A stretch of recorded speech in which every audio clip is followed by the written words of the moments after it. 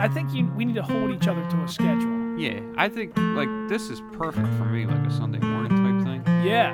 But obviously, you know, I know your job doesn't really allow all the time for that, so. Let's see what we figure out. Or I could, you know, whatever. We'll figure it out. Sure. I think when like, you really want to do it, you do it. Yeah, Even if we just said we're going to do this once a month. Yeah. I think we should be able to commit to that once a month. I think so. You know, if we just said every third Sunday, this is what we're going to do. And that's what we would do. I like it. Third Sunday? Whatever. You know, I'm just saying that because this is the third Sunday of this month. That's the only reason I'm saying that. I think that's good. Yeah. Yeah. I think you just made a schedule. Yeah. You're the boss, man. Every third Sunday. That could be, I don't know.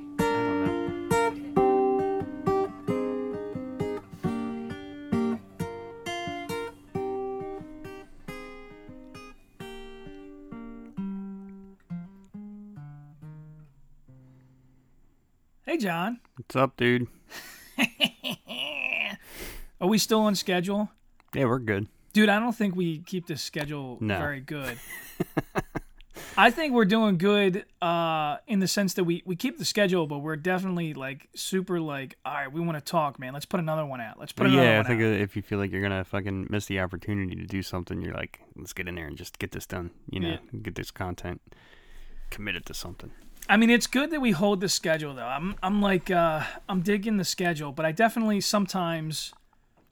Even, it's funny because I think sometimes you can't read me. Sometimes you'll send me a text and you're like, damn, man, I don't know if he's like excited about this or not. And then I feel like I'm letting you down, man. I'm like, fuck, this guy, he doesn't know that I'm like hanging off the side of a fucking crane right now. Like, I know. You know, trying to answer his text message, you know. I get like super fixated on stuff and I'm just like, I got to send him a text. I got an idea. I got this. You know.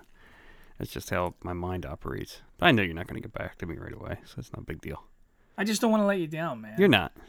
This is like an oasis in my day, doing this, you know? Ah, man. I'll tell you what. You brought up the topic, and I was like, yep, we can totally do that. And we'll get to that. But I was like, I started like going over some ideas in my head, and I was like, yep, this is going to be fun, you know? Last episode was very... I'm going to say serious or like, you know, like we touched on, you know, real stuff, I guess. You know? Like cornerstones of our personalities and stuff like that and just flaws and working through them and trying to be more consistent and changing. It was almost like a self-help episode, which we're not experts on. At least I'm not, so, you know. But I think it came off pretty good, and I got a lot of good compliments on that one. Isn't that the funny thing about that, though? Like, I don't think we need to even say that we're not experts because I think even the experts are full of shit. Yeah, I'm not an expert on anything, and you know. I mean, look at the Liver King, dude. Fuck that guy, yeah, you know? He's a cunt, too. I got to start every episode by calling somebody a cunt, you Liver know? King's a cunt. Let me tell you about cunts, all right? Let me tell you. John, can I tell you something, man? So the reason that I do these podcasts is because originally my goal was that I wanted to try stand-up comedy, and I had such a fear of stage fright. Like, I mean, unbelievable fear. Like Jim Morrison standing backwards singing to a fucking audience fear, you know? So I started doing this because I thought, all right, man, sitting in my little dark room, you know, talking to a microphone's got to be way easier. And it wasn't. It was hard. Yeah. You know? I did all of this because I just want to tell fucking funny jokes. I want to say funny shit, you know? And in the process, I started building these social media, you know, presence or whatever. I even met some guys that are pretty famous and have millions of views and followers, and this is the modern way, you know? Sometimes I'm an older person, I guess, and sometimes I look at it and I think, what the fuck? This is stupid. I don't want to participate in this. But I recognize that people are making a lot of money doing this. So honestly, this is all really about this fulfillment of comedy, but also I'm hoping that it can generate some wealth someday to help me, you know, take my family out of Delco because you people are cunts. Especially Swarthmore. I just think I'm happy as long as I'm having a good time doing it, because like you said, like, you're not young anymore, you know. So like the aspiration doesn't become like, yeah, I would love to make money off of it, but I think I want to have something that I can work on and build on, and I always call it this ever evolving work in progress. Like anytime I make a post, like, I hope you check out our ever evolving work in progress. That's because that's what it is to me. It's like we said the last episode, we're like in that sketchbook stage of the show. Like we're still fleshing out what it is and what it isn't, and you know, I think it just naturally it kind of becomes what it's supposed to be on its own. But that's kind of the way I look at it. So that's always gonna. I think that I'm one of these people that, like we discussed on the last episode, I need milestones to look forward to. Small goals, yeah. Small goals, but sometimes they get bigger. Now, this is where I'm going to tell you the story of the last couple days of what's been going on with me.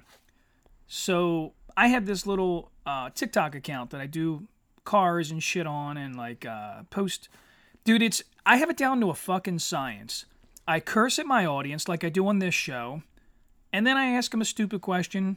I don't do that on here because you have no way to fucking answer me. I wish you would. Right. You know, maybe we should do that and have them answer us on Facebook or Instagram or whatever. But anyway, so that's what I do on TikTok is I point at these cars, I ask them questions about the cars, or I yell and make a big stink about something. Really, it's all staged. It's all for fun, you know? It's all stuff you probably already know the answer to, and then they just kind of respond however. But it's engagement. You're engaged, yeah. So it's been doing pretty good. Like, for me, I'm pretty content with, like, the few thousand followers that I've gathered, and, like, people engage. They talk to me. They give me feedback.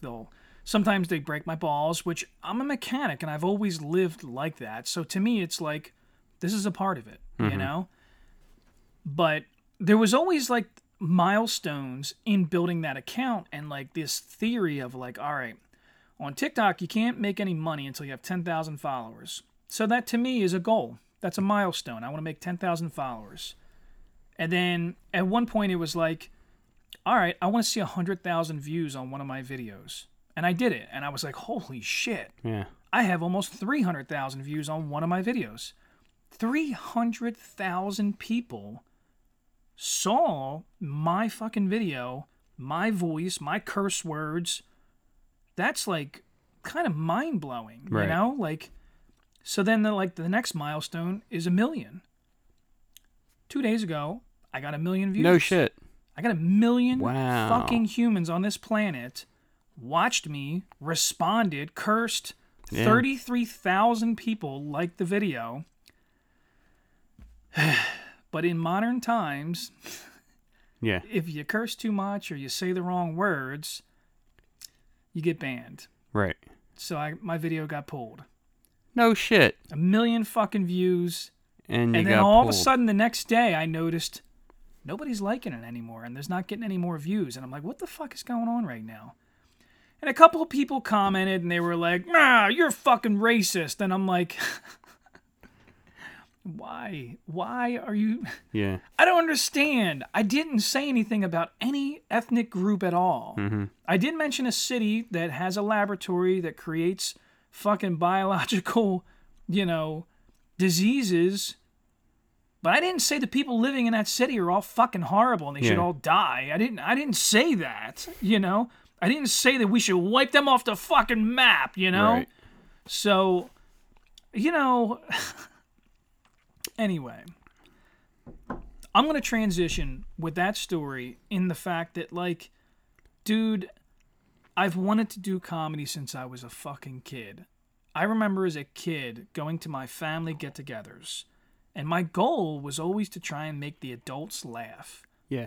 That's my goal, is to make anybody laugh. Yeah, man. I really enjoy it, and to me, like, this is all working towards someday attempting to make a presence, make my name known as a person that makes people laugh. Mm-hmm. That would be an incredible goal for me. It's a very long-term goal at this point, but I do feel like modern times are like fucking crazy, like it's like I understand the need for like perhaps a little censorship or a little compassion towards like. Do I think people should be able to walk down the fucking street and just scream ethnic slurs anytime they want? It's such a hard thing for me, this concept of free speech, and like, is it bad? I don't think you should incite violence. Right. I think the moment that you start telling people that it's a great idea to go hurt people, or that group of people deserves to die, Yeah. that is now a terroristic threat. Well, I think once you start controlling one thing, like if you can't say this one particular word, then you kind of snowball into other things that you can't say because there's this generalization of, I guess my point being always is context is king, in that if there's no malice in it, and I didn't set out, I didn't come out here to hurt anybody, then somebody should be able to read that and know that and understand that, Like comedy is kind of crossing a line. Sure. And then getting a reaction. That's what it is, Yeah. And I think it's a lot harder to be clean comedy-wise than it is to be vulgar, but it's funny. Funny is funny. I think it's doable, but I think even the concept of clean or not clean. One of my favorite comedians is this guy, Brian Regan, who's, I believe he's Irish Catholic, heritage-wise. He's not from Ireland. He's just an American, but he doesn't curse at all, and he is pretty fucking funny. Yeah. But it's a lot of his comedy is more visual or like slapstick. Like but he's a very funny guy. But I think that comedy is one of these things where, in my mind, you should always be pushing the boundaries. Right. Comedy. It's kind of our social commentary. Well, to me, it's not. Comedy is not. It has always been the platform, even long before this country ever existed.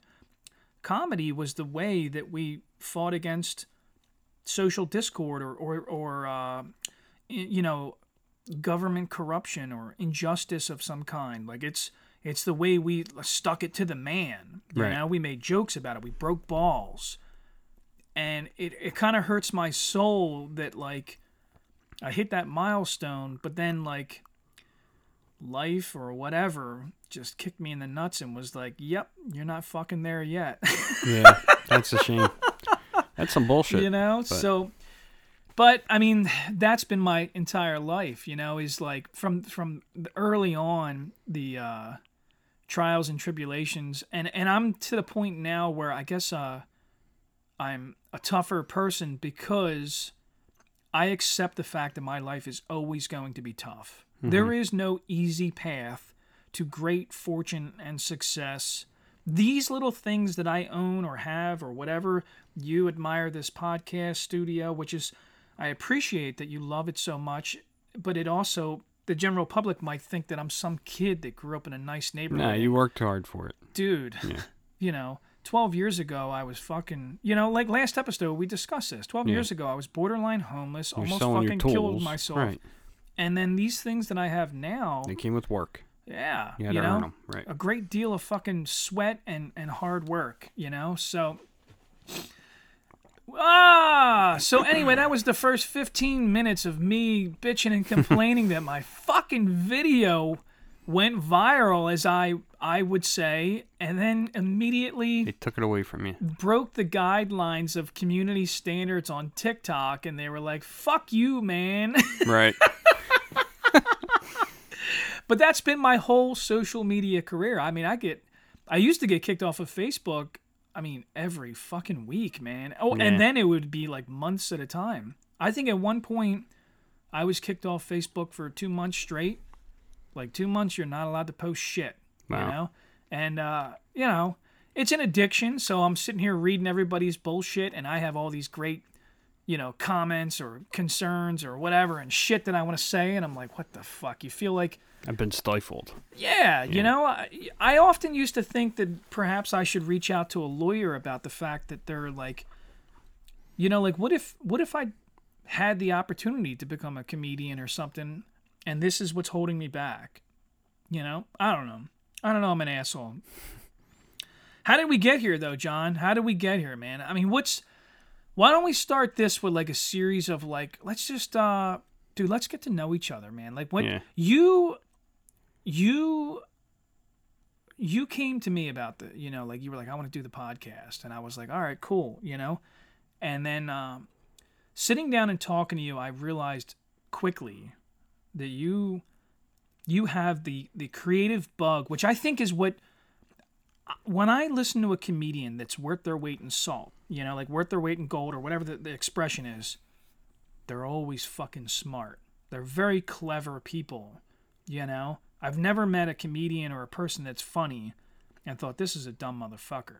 Right. Never. Doesn't work like that. I think a sign of intelligence is great sense of humor and the ability. So what I'm saying right now is you, in my eyes, are one of these people. No shit. Yeah, sometimes you throw a zinger or something and I'm just like, dude, I'm like, even, so like off air, which our small growing fan base doesn't know, is John randomly texts me.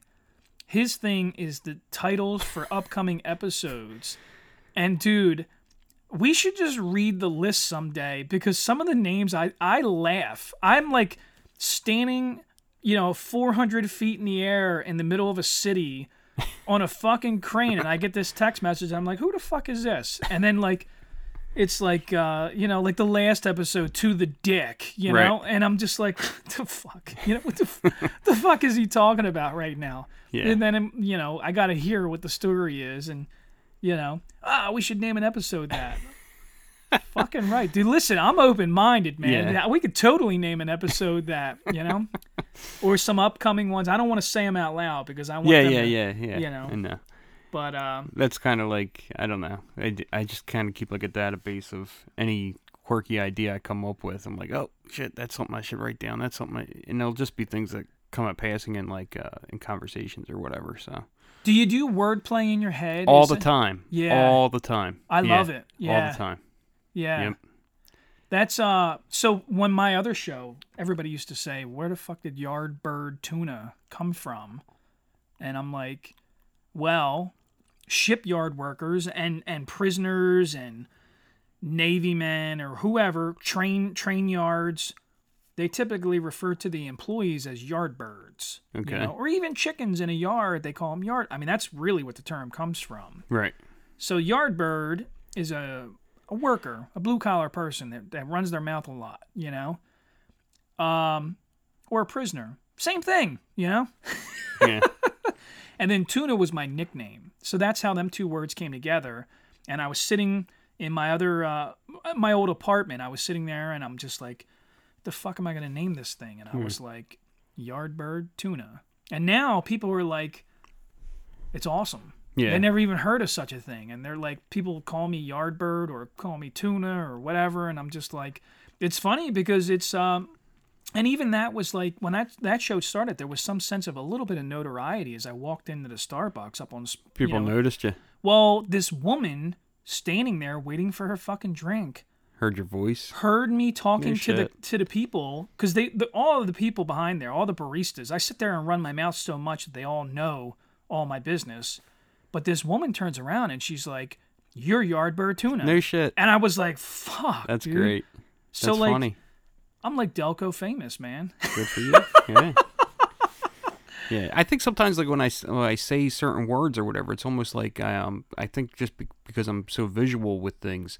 I almost like see certain words in certain fonts, and I go, that would look cool, like even like every third Sunday. Yeah. Like when we had that conversation, and they were like, "Well, what we're going to call the show?" And then I thought to myself like, I would like to see the words every third Sunday in like a certain font, and then that would make sense to me, like to call it that. Yeah. And then it almost becomes like creates a brand for some very random sounding combination of words, So I was listening to Orgy Blue Monday right the other day. You know that song? Yeah, it's like a cover of something. Yeah. I kind of like it. Right. It was very 90s for me. Yeah. It's one of them songs that's nostalgic for the 90s for me. But I'm like looking at their artwork on their cover and I'm like, dude, this like, so then I think about our logo and our like the way that you designed the font and everything for our titles and stuff, and I'm like, It's very 90s. I love Yeah, it. You know, yeah. it's very That was colorful. yeah, that was the plan, Yeah. kind of thing. Yeah, I like it, man. it kind of reminds me a little bit of like Soundgarden's Bad Motor Finger album Yeah. with the triangle and stuff like that. And not that that was totally intentional, but I definitely wanted to look generational for us. Yeah. I think I think of us as kind of like man-child kind of guys. You know what I mean? do you want that picture of me wearing the diaper and the fucking crown? You can have it, dude. Yeah. You can fucking go crazy with it. I don't care. I got kicked off of Facebook for that. No shit. Yeah, dude. It's not on Facebook no more. That's ridiculous. Yeah, they said it was nudity. But I could Okay. stand there in a pair of fucking like swimming shorts and Yeah. it's not nudity. You know? They said my nipples were showing. That's funny. All right. Yeah, yeah. They're out to get me, dude. They're out to get me. I don't know. So, I got a question for you because we're talking about comedy right now. Do you think that there's a moment in your childhood where you were like that was like a moment where you were like, I love doing comedy. I want to make people laugh. Like, is there like, Yeah, like constantly. yeah, like Grade is there, school. I feel like grade school, going to Catholic school in a grade, was like that was our purpose every day, was to make each other laugh without getting caught laughing. So like, that's me and my friends Michael and Sam and James and Chris. Like we would just kind of constantly from catch each other at the corner of our eye and just come up with whatever funny motion we could do. Say something that was funny, figure out a way to work something into a conversation that was funny so that they would catch it and laugh at it. And, we kind of created our own vocabularies almost. And that was our whole purpose, was to make each other laugh, Huh. So did you guys so what, all right, so let's reflect on that. Like so what's like something humorous from then? Can you recall anything? Or? I mean, I always go back to my best friend growing up was this kid Joey that lived next door to me. And oddly enough, when we moved out to Delaware County, him and his mother moved it at the same time. So we lived, I lived on Chester Pike, and he lived down in Glen Olden, like right in the apartments in Glen Olden, right down the street.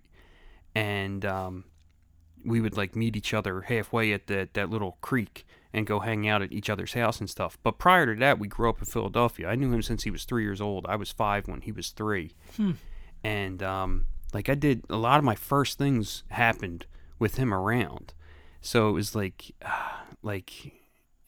and like to take it in this direction, but like when you're a kid, like pornography is a big fucking deal. And it's not like when like now, like it doesn't matter who you are, you just go on your phone, you can find anything you want. Yeah. Back then, pornography was like a grail to a kid. You know what I mean? Like I could imagine standing on like a bridge looking at a stream with a crate down there, 100 yards away. Yeah. With like a hustler on it, like floating down the road, like floating down the river, and like looking over the bridge going, I see a tit, like it's so like, like the scrambled channels on cable and stuff. You're like, you would watch it just to hear the sex. You know what I mean? Yeah. Yeah. But so we, there was a corner store in Philadelphia called Norman's.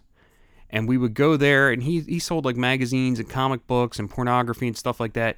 But he had like a rack of porno that was like right by the doorway. So me and my friend Joey would go in there, and I would go in and I'd look at like magazines and comic books and try to distract Norman from looking at Joey so Joey could, gank a fucking porno. And we got away with it like a few times. And he would, but it was like, dude, they were them fucking, like, forum type things. So there wasn't even any fucking pictures in it. It would just be, like, stories that people wrote that were sexual stories.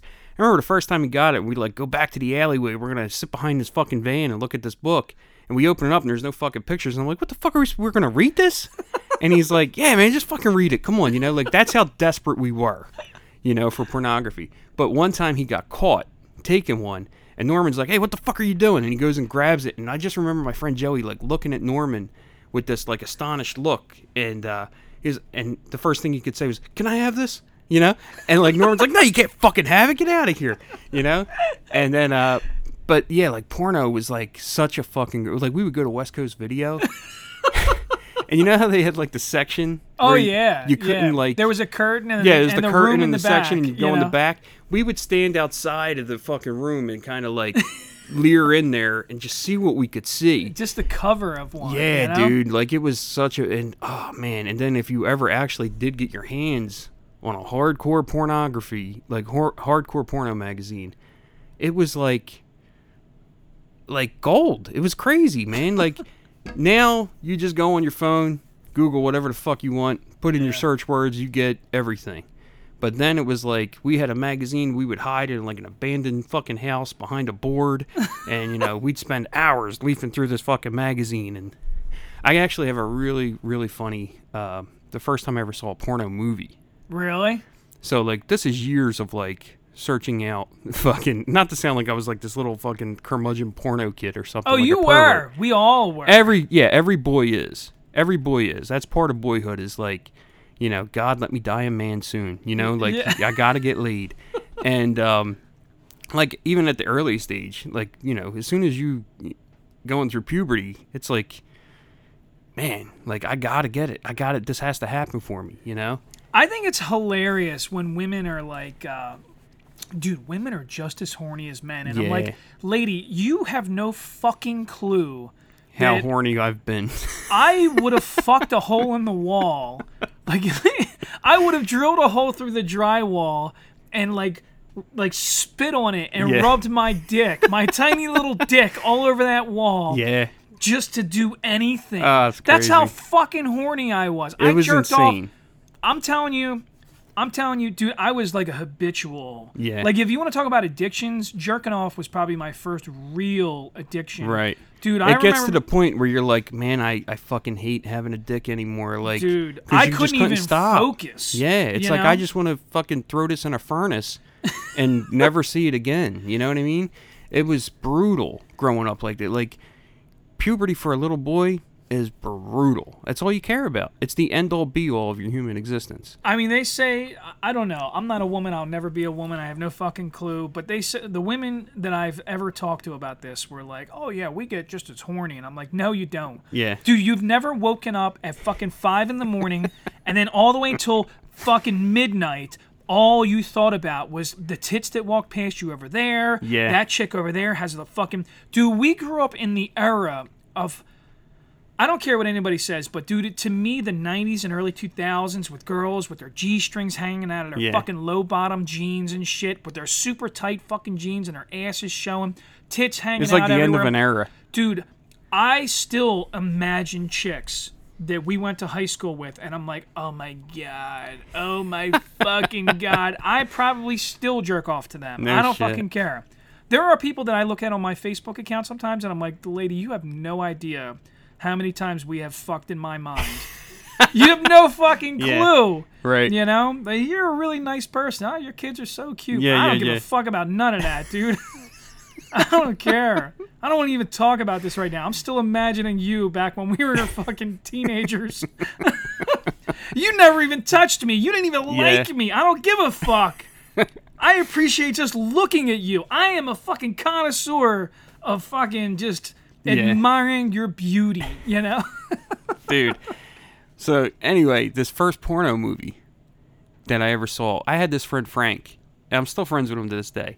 But, Frankie was like an arms dealer when it came to porno. He was like, dude, he was like the Destro of porno. Like, he would like if you needed it and you wanted to see something, he had it. Huh. So, but you had to like, it wasn't like it was like readily accessible. Like it was almost like you were staging like a drug deal to get this fucking porno from him. But one time this kid Ryan got a porno off of Frankie, and Ryan's sister was going to be out. He had the house to himself, and I remember seeing all my friends at the park, and they were all gathered up, and they're all ready to go over to fucking Ryan's sister's house. And so they make this fucking trek, and like everything was fucking far in Philly. Like it wasn't like we were going down the street. It's like you had to fucking walk, 10 city blocks to get somewhere. So we walk all the way to 27th Street to this kid Ryan's house to go in and watch this porno. Like 6 of us. And fucking we get there, the front door is locked, everything's locked. So we had to like figure out a way to kind of like do a B&E to get into this fucking house to watch this porno. So we're at the back of the house in the alleyway, and there's this fucking cinder block wall that we had to climb over. Now let me just preface this by letting you know, like, at 11 years old, I was probably 180 pounds. So Really? I'm like this little, like, heavy set, little chunky fucking kid. You know, I'm not an athlete. I couldn't fucking climb a tree to save my life, okay? But now I gotta climb this fucking wall to watch a porno. And Dude, you got over that wall. I was Sylvester Stallone at Cliffhanger. Like, I just was like, all right, let's go. Like, I got up over that wall like you would not believe. And then fucking, we get in there, and it's like this old school vintage 1977 kind of porno. Yeah. Bad ass, like, old school vintage porno. Nice bush. She had a nice bush. Old school, man. Old school. And they were smoking cigarettes. He had a mustache. He had the Burt Reynolds of fucking mustaches. Dude, I think it was actually called Skin Tight. So if you ever want to Google the movie, this is how much I know. Dude, this is what I mean. Like, porno in the fucking 80s and 90s for kids, it was different, dude. It was some different shit. We have to remind There was a tape trading thing. Like, it was crazy. We have to remind everybody that the internet didn't always exist. Yeah. And anybody that's under 30, dude, there was you no have no internet. idea There what was you're taking for granted. There was no cell phones. There was no laptop. There wasn't even a fucking computer at home 90% of the time. Having Prism and HBO was like the promised land back then. You know what I mean? They had violence, they had cursing, they had sex, they had boxing. Like, it was just out of this world having fucking cable. Yeah. Now it's like you got cable in your fucking pocket. Yeah. You know, it's just crazy. Yeah. But all right, so you guys got over the wall. We got over the wall. We were in there for 3 hours watching this porno until we watched it from front to end. 3 hours. Dude, we were in there forever. We watched this porno twice. And then when it was over, we watched fucking Ricochet with Denzel Washington and John Lithgow. But I remember, like, we spent the whole fucking day there until she got home, you know? But it was such a big deal to find, like, we're all, like, little 11-year-old, 12-year-old kids, like, itching to fucking see, like, the lengths we would go to. So then you're all walking around, fucking pitching tents. You're poking each other, trying to fucking get to the kitchen to get a glass of fucking juice or something. Oh, I gotta use the bathroom again. Yeah, dude, you took 6 shits already. Yeah, hurry up in there. I got a shit too. There's 3 bathrooms in the house, and there's fucking 3 kids in each one. Well, I need you to go out of the bathroom. I gotta take a shit again. And another thing that happened, I don't know if I think out here they called them filters on the cable boxes. Oh, yeah. We called it the chip. Yeah. And everybody in Philadelphia had a chip. It Sure. got to the point where it was like a select few of us had them, but before you knew it, everybody on the fucking block had them. Well, and then, so, like, I grew up in, my dad lived in Norwood, my mom lived in Eddystone. Eddystone was row housing, and at one point I remember, dude, we got clever. One guy had fucking cable, so we just went out and bought splitters and sent it over to, like, the back of the building were fucking cable lines going into everybody's windows. And I specifically remember, like kind of drilling a hole through the aluminum fucking window frame to, like, get the cable line through. And then everybody's like, oh, you could do that? I'm like, yeah, I could fucking do it. Watch this. Wow. Fucking drill a hole right through this window to get a cable line in my buddy's fucking window. No so, like, shit. you know, because my mom had fucking, you know, all the channels. Yeah. Yeah, so, like, the chip thing was... The chip, it was like you would pay for basic cable, but then you'd have every fucking channel with this chip. So with the chip, you got channel 77 and 78, which was the Spice Network and Adam and Eve. And it was like double X porno, which was kind of like... Look, when you're fucking 11 years old, it's perfectly good. It's fine for an 11-year-old. They're fucking, but you're not watching the dick go into You're the not pussy. seeing everything, right. But but that was like a godsend. That was like the answer to every kid's prayer, because it got to the point where it was like I would get like a blank VHS tape, right? Go on my mother would go like sunbathe in the fucking backyard with our next door neighbor, who actually was like my best friend Joe's mom. So they would be out back, laying out in the sun in the summer. I'd grab a blank tape, go in my mom's room where they had the chip, put the blank tape in there, and just put on, channel 77 or 78 and let it record for fucking 2 hours. And then if I heard her like rustle around, I'd go grab my tape. And then we started like this tape trading thing where we would make these compilations of porno tapes, and we would title the tapes, So we would like write on there like WrestleMania 7 or like RoboCop or some shit. And it'd be like, yo, man, I need to borrow RoboCop from you. All right, yeah, let me and then I was like, oh, you still want to borrow WrestleMania 7? We would do like this tape trading thing with like code names for the fucking tapes and shit. It was a real, like, dude, it was like, it was insane. I felt like I was like the Storm Shadow of jerking off or some shit. You know what I mean? Let me tell you, man. And it's funny because I talk to other friends of mine, even younger guys, and like, porn... Even to this day, listen, I still watch a ton of fucking porn. I don't give a fuck. I'll admit that shit openly. I am grateful for the internet now, and I'll be honest, I don't pay for It scares me because I have a kid that can go on there and look at it whenever she wants. I mean, my kids are young, but I am concerned that someday it's going to be easily accessible. But like, I don't know. We'll cross that bridge when we get there. But, right, dude. I knew their names. Oh, I knew fucking specific chicks that I saw in videos, and I was like, oh my God. Like, dude, so for me, listen to this. You're going to love this one, man. This is like my favorite. My family loves this fucking story. This is bad, dude. I've been caught jerking off. No shit. I've never been caught.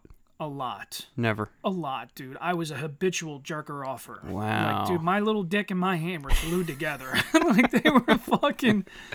So, the one incident in particular, I was like, probably early teens.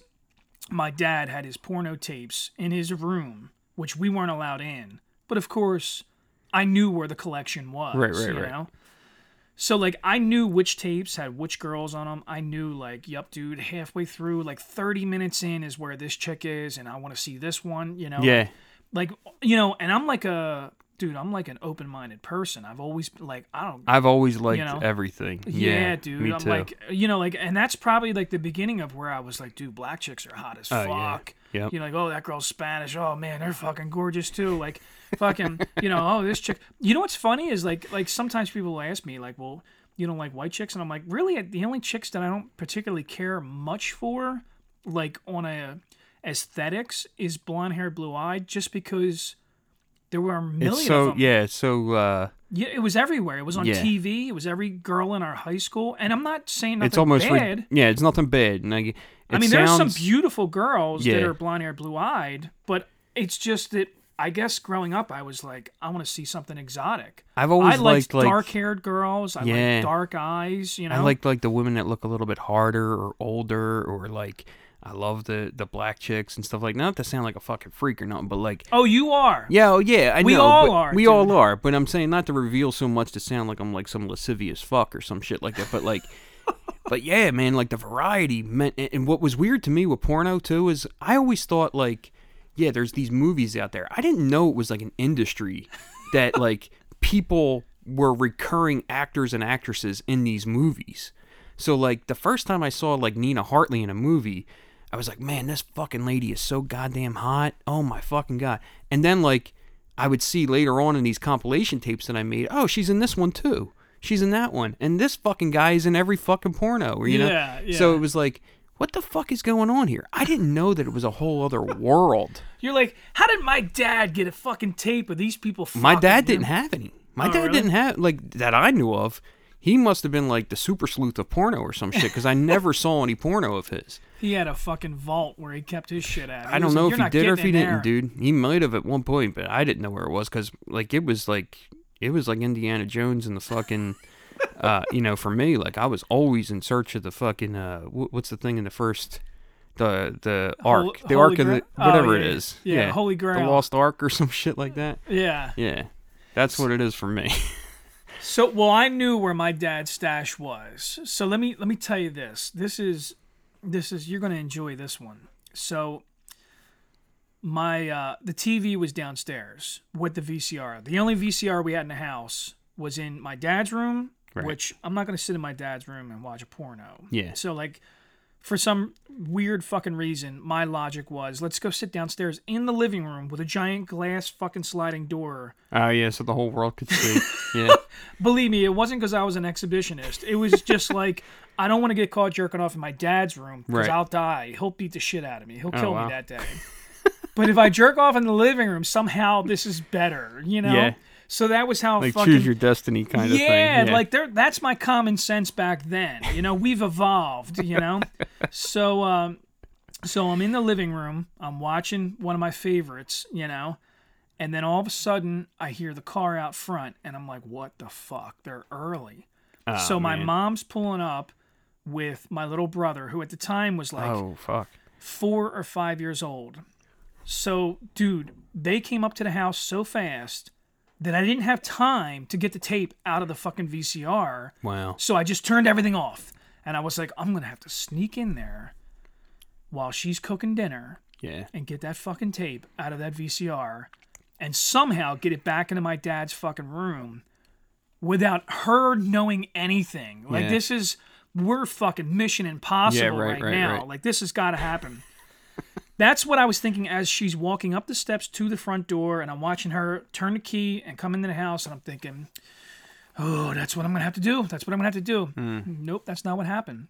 Right. So what happened is she came into the house, she tells my little brother, all right, go ahead, go play in the living room. I'll turn on Barney for you. She thought Barney was already in the VCR. Presses play and there's... Hits power, presses play, turns on the TV, walks away, and the kitchen is around the steps in another room, like past the living room, or past the dining room. So it's like 30 feet away. Mm-hmm. She's tucked off into a corner and can't really see the TV at all, doesn't know what's going on. All of a sudden she hears, Oh, wow. ah, Yeah. and then she's like, what the fuck? She comes flying in there, and my little brother is sitting there watching balls clap against an asshole.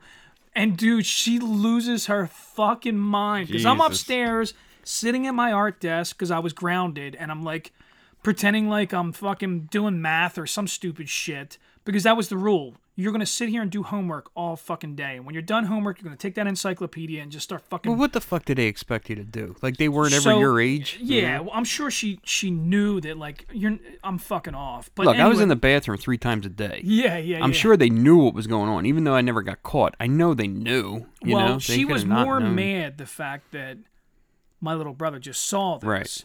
So she freaks out, grabs the tape, runs upstairs into my room, and she's fucking flipping out, screaming, slapping the embarrassing. shit out of me. She's like, Jimmy fucking saw balls flapping against the assholes. Rah, rah, rah. And she's fucking swinging the tape in her hand, like holding it by her thumb and her index finger, like pinching Right. it.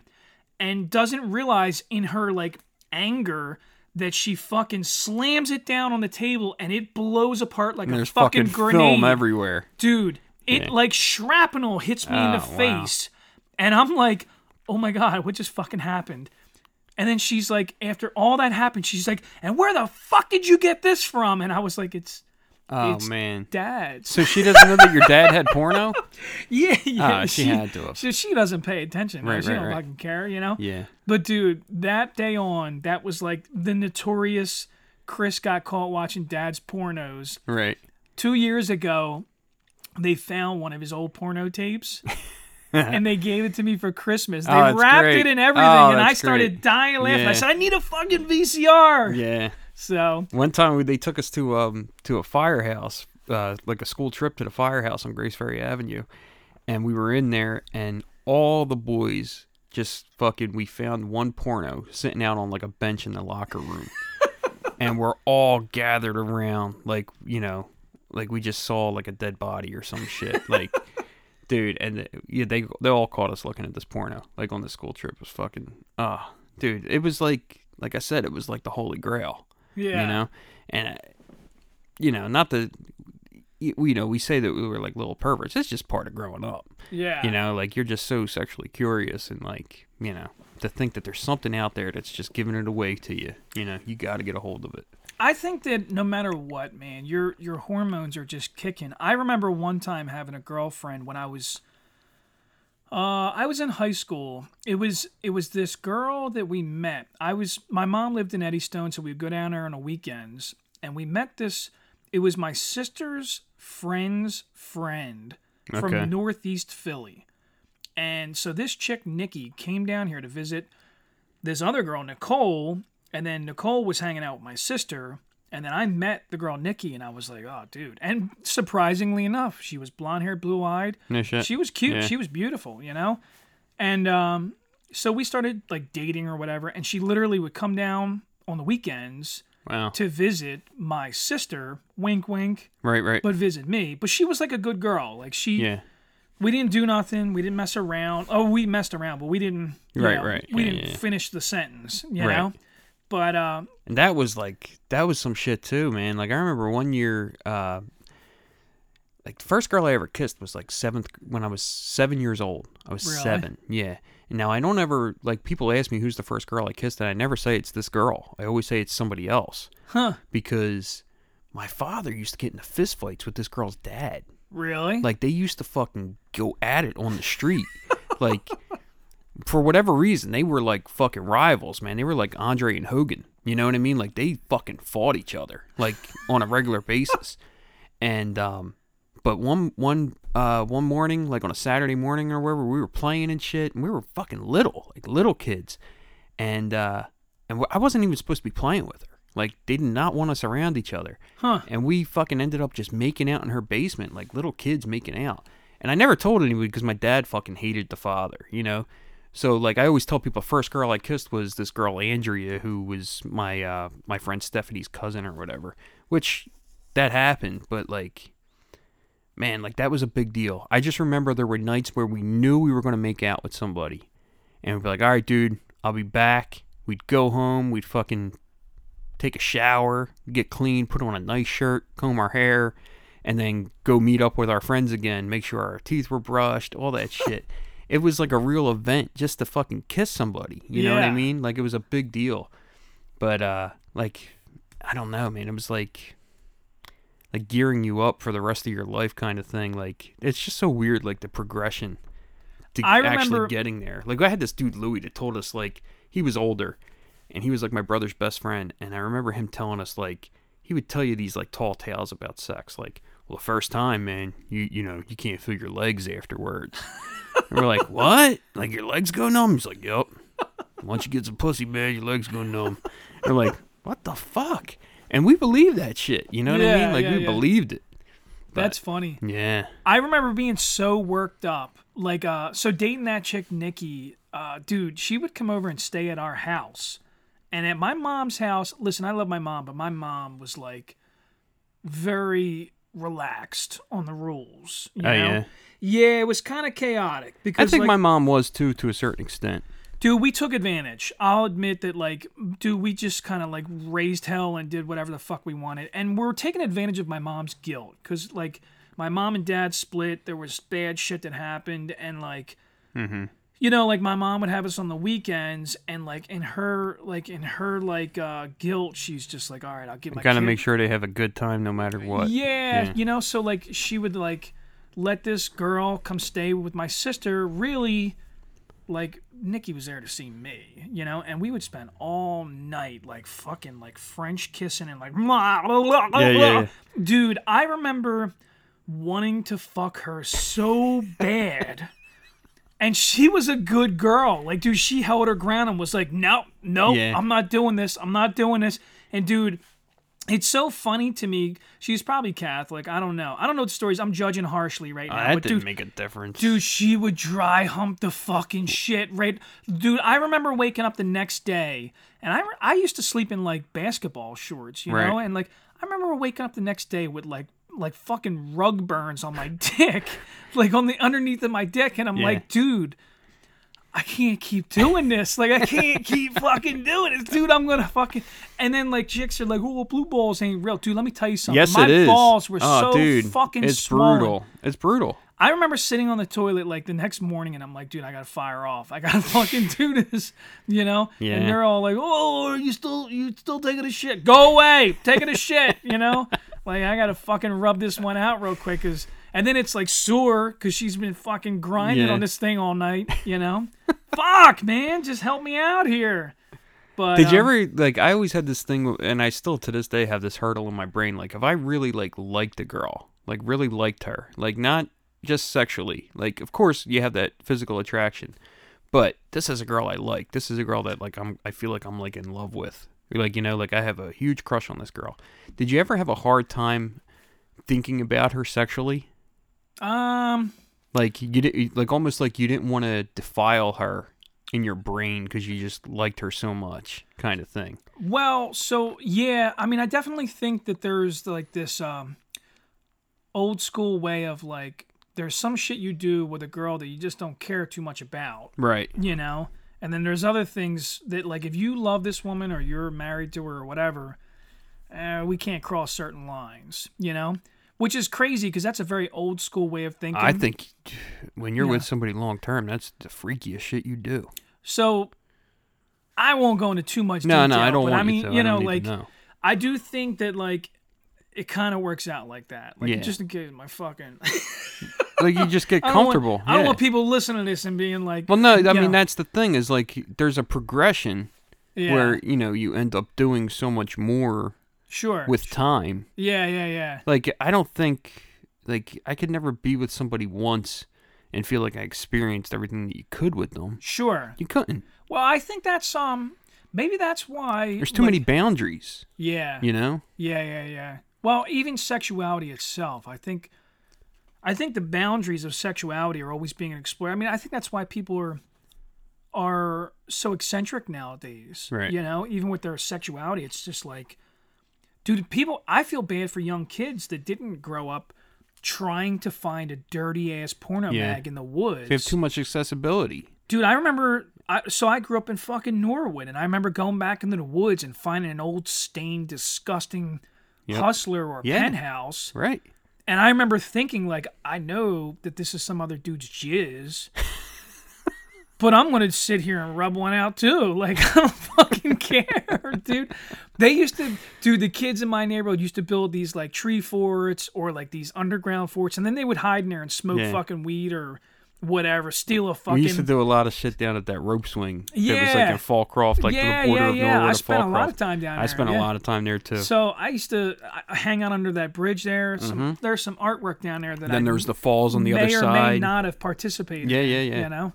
But, dude, it's just so different because, like, you know, growing up, there were, like, these, like, you just had to work your way towards, you know, sexuality and then, like, first blowjobs and shit like that. And, like, dude, I remember, like, I'll tell you what, the first time I got jerked off was humiliating by a chick.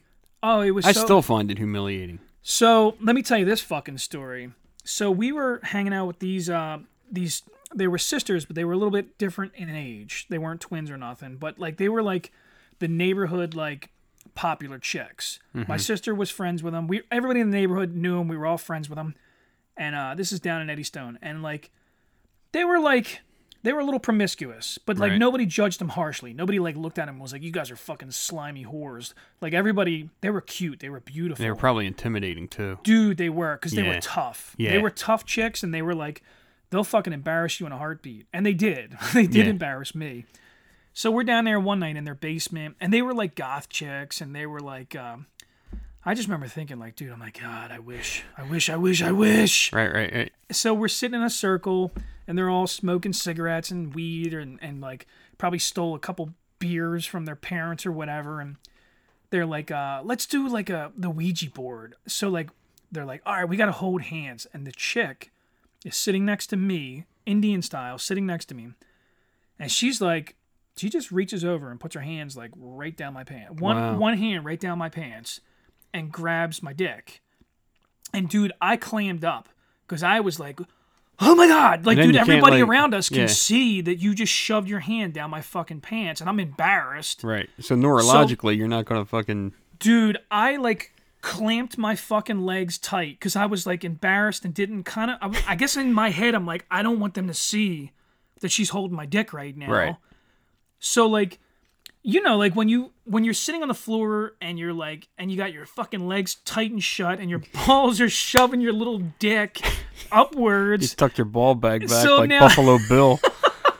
So now it's like my little nub of a dickhead is sticking out, and that's all she's holding on to. So, dude, they're like, all right, everybody hold hands. And then, like, they look at me, and everybody's like, and then the chick sitting next to me is like, I got him. And I'm like, dude, what the fuck? What the fuck is happening right now?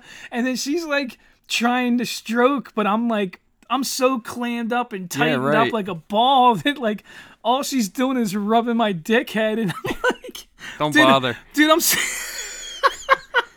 I'm fucking scared to death. I'm like, oh my God, I don't want to fucking come right here. I don't want to fucking, dude. And it's such a shame because I was like, I wanted that chick so fucking bad. And but not in that context. This ruined everything. Like anything that ever could have been, this destroyed it. That sucks. So, like, I guess she got annoyed and was just like, all right. So she pulled her hand back, and then, like, we kind of all got up and walked away, and we're, like, talking shit or whatever.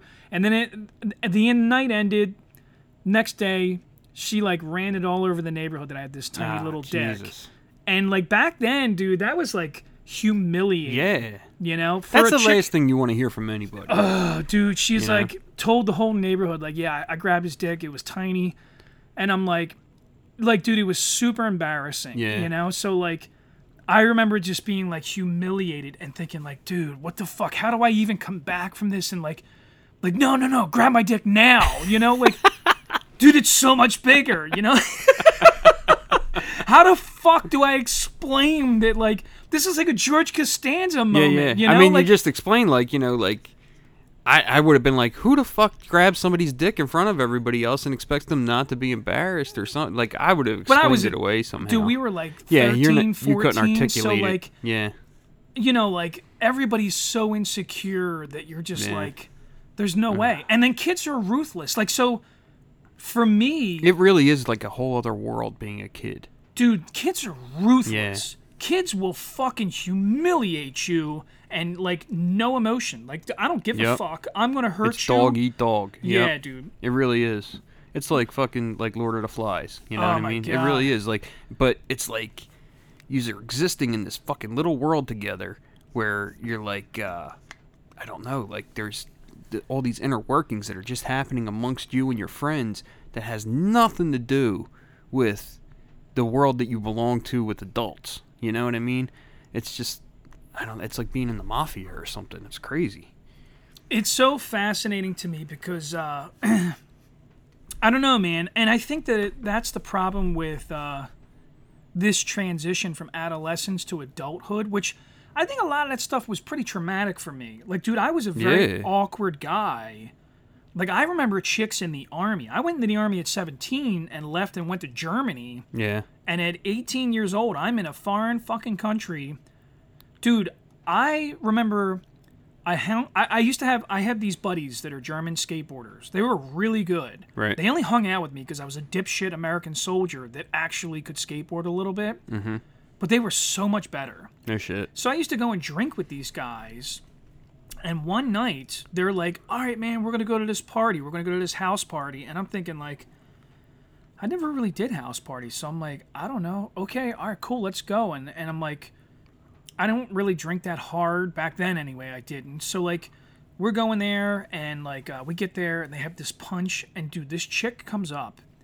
She had, like, dark hair, pale skin, dark hair, beautiful. I remember she had, like, this beautiful blue eyes. But it was a buddy of mine, this dude Arlo's girlfriend. And I remember, like, it freaked me out. Because she came over and sat right on my fucking lap. And then hands me a cup and starts pouring me punch of this mix of fucking alcohol that they made. And she's like, drink. And she's, like, sitting on my lap. And she's got her arm around me. And I'm looking over at Arlo like, what the fuck? Mm-hmm. Dude, you have no clue who I am and how insecure I am. And, like, I'm scared to fucking death that you're going to come over here and punch me in my face because your old lady's sitting on my fucking lap. Like, that's how insecure I was about everything.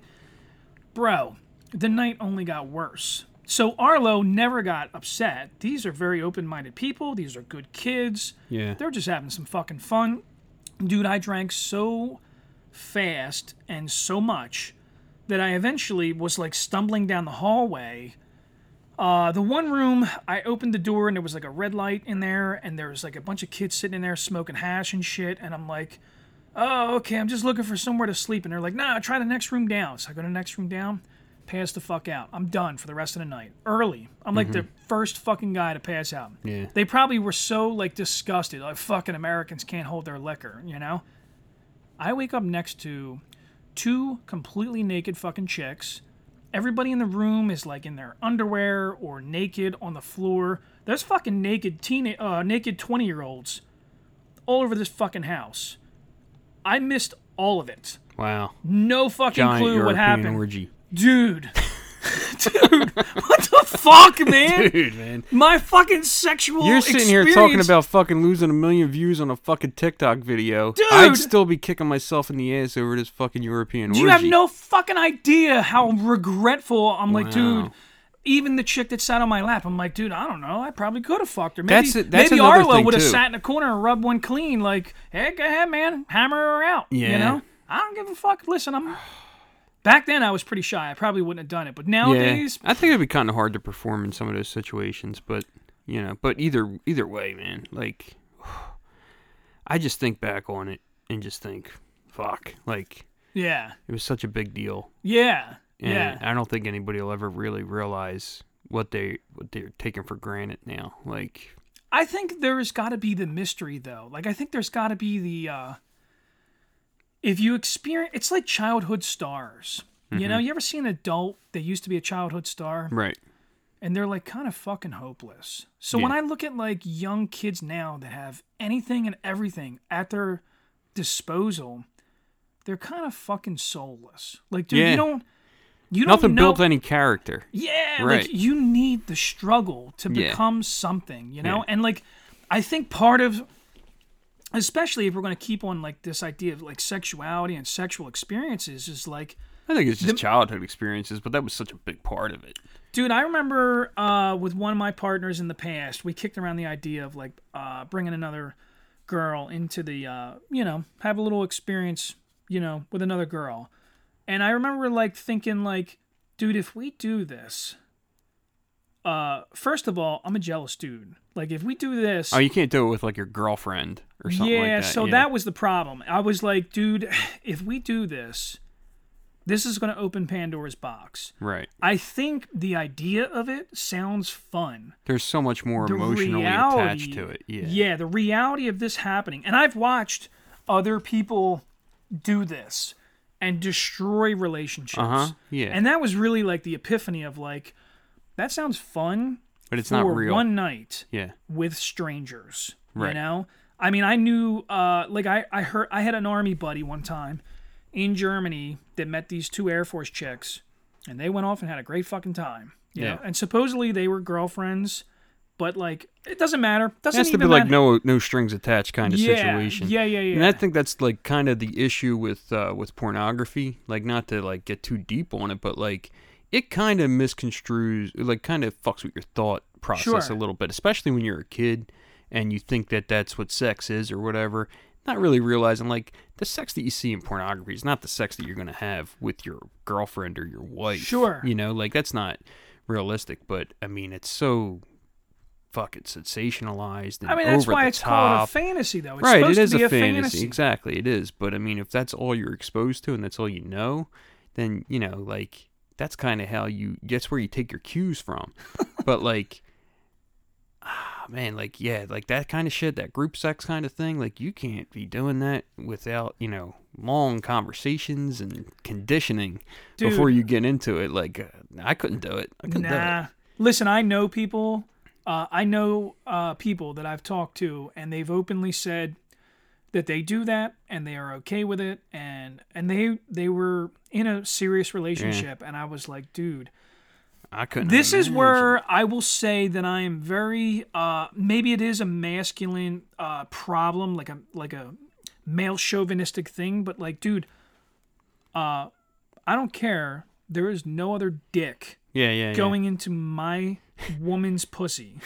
It's not fucking happen. Not any of her holes are going to be filled with another man's dick. I mean, I always Maybe my I'm thought an process asshole. is that oral is so much more intimate than actual sex. Yeah. Like, yeah, man, it just seems like so much, Dude, let's talk about that. Let's think about that. the degrees. If your old lady cheated on you, would it be worse if she It would be worse fucked if or she blew a the guy, yeah. Like if she, yeah, man. Because like, you got to kiss her mouth. No, it's not that. It's the That's act what of, I would think about. Well, I guess you could think about that, but if you really want to, like, torture yourself with that shit. But I mean, I think it's the idea of, like, how intimate it is. Like, you could get a blowjob from anybody. Huh. But if they don't want to do it, it ain't no good. Yeah. So, like, there's an intimacy there that, makes it good or not good, or, like, because it's people pleasing. That yeah, person man, is trying it's to a please one-sided situation. Huh. So it's not like sex. Like, I mean, your dick and your vagina is fucking built for sex. You know what I mean? Like, that's what it's supposed to do. Your mouth isn't necessarily made for cunnilingus or giving blowjobs and shit like that. Like, that's not what it's made for. So, like, yeah, I think, like, the blowjob is, like, way more intimate than actual sex. Not that I'm cool with, I'm not saying, just go have some intercourse. It's cool. Yeah. Like, that's not what I'm yeah. saying. I'm just saying, like, I think that there's a degree of intimacy there that goes with that, Wild. You know? Yeah, I don't know, man. I don't know. Like, I don't think, like, I mean, one's not less than the other, but there's definitely more intimacy involved.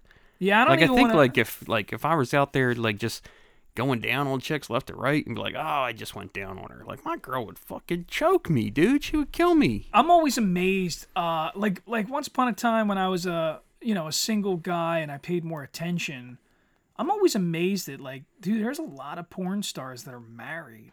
Yeah. And, like, how the fuck do you know that, like... I guess that's just their attitudes about sex. I mean, everybody's an individual, I guess, but... they have, like, this idea, like, my heart belongs to this person. But, as far as... And I get that to a certain extent. Like, I don't think 100% that humans in general are just supposed to be totally monogamous creatures. Sure. But there is, like, that, that thing in us that says, like, we have to make a very intimate connection with each other. Where it's, like, you're the one for me. But... like, obviously, like, if you were to sit there and talk to your wife or your girlfriend about how many people they've been with before, you're just torturing yourself. So I feel like that, but my wife is fascinated with some of my stories. I think women are different than dudes, though. Women are much different. Dude, I can't handle it. I don't want to hear shit about your ex-boyfriends. I know. I could tell the same thing with me. I could tell my girlfriend about shit that's happened with me before and tell her, like, well, sex with this one was great, but this one was bullshit, and this one was terrible, and... and this happened, and I didn't like this, and she's cool with it. Yeah. Like, as far as I could tell. Yeah. But if she were to sit there and tell me, I gave this guy the greatest blowjob he ever had, like, I'd be like, bitch, get the fuck out of this room. Like, I don't want to talk to you ever again. You know what I mean? Like, I don't Go wash your fucking mouth out. I don't want to talk about that. But, I mean, we're all human, and we all do things, leading up to things, so I can't fixate on that shit. I can't fixate on somebody's past like that. I just can't. That's fucking funny. It would drive me fucking batshit if I did. Dude, I can't. I always, like, joke with my wife, and I'm like, yeah, man. When you and I met, you were a virgin, and I'm like, dude, I don't think that way. As a matter of fact, it's like I love a woman who feels like this girl's experienced. Like, sure, I like that. Yeah, I just don't want to hear the stories. Oh, I don't want to know the details. I just want to know, Yeah. Like it's funny because sometimes she'll be like, oh yeah, that's she'll say, like, oh yeah, this dude I used to mess with. Don't say it like that. Yeah. Don't say you used to mess with, because I don't want to fucking hear that. I want to hear this was a boy that you fucking held his hand. All right, dude. Yeah. That's, like, in my brain, and I'm like, I say it a lot of times as a joke, because I'm not really, like, that crazy. But I'm very tolerant of a lot of information. Sure. But it not certain stuff. But my wife in my head. So, like, to answer your question earlier, my wife to me is the absolute queen of the world. Right. So, like, no, I don't want to necessarily, like, think about her in a certain kind situation, of way. Yeah. Like, there's a lot of things, like, to me, My wife is pure. She's innocent. She's a wonderful person. She's a mother. She's kind. And she is all those things. She is. But she's still a person who's had the same urges that you've had your whole fucking life. You know? And like, so even that, like, yeah, and I mean, between her and I, there's things that we talk about or things that we, you know, discuss or whatever, but like... Sorry, I gotta adjust myself. Yeah. Wait, you're adjusting yourself while I talk about my wife? I want our listeners to think that like something else just occurred here. Really, he's just like lifting the seat up. I want it to sound like he's like stretching his pants out because he's got a hard on right now. Jesus Christ. We're fucked up, man. We're fucked up. Listen, so I know that we're running short on time. No, we're not. No? We're good. You sure? Yeah, I'm good. All right. So listen, man, we went on and on about porno. I know. We were supposed to talk about like other shit, like our first fights and shit like that and all that. We had all these ideas, but I mean, I guess that's a whole fucking world of conversation, especially for our generation. Well, you know? I mean, I think that every episode we can touch on a little bit of each thing, you know? Yeah, 'cause right. fighting for me is a lot. You know, I fought a lot in my life, you know? So like, and that's probably not always going to be like the funniest stories, you know? Nah, I mean, it was like, and not to get into it now, but yeah, fighting was like a kind of like a passage kind of thing for us, or whatever you fucking call that. Like a rite of, what do they call that? What is that term?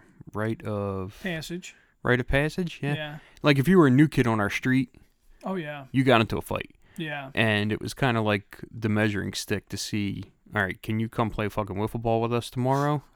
If you can, you know, get through this fucking fight with, you know, this guy or that one or whatever. So, I mean, not to say, I mean, we got into plenty of fights with each other just in the midst of hanging out with each other. So what you're saying is you guys punched each other in the face. Basically. And then you went and looked at Hustlers and jerked off together. It was kind of like, yeah, pretty much. Just so we can tie this back into the previous conversation. Now listen, guy, if you're going to jerk off to the same porno I'm watching, I got to punch you in the face. I got to punch you in the face first. This can't be like a gay thing. This has to be like a Viking thing.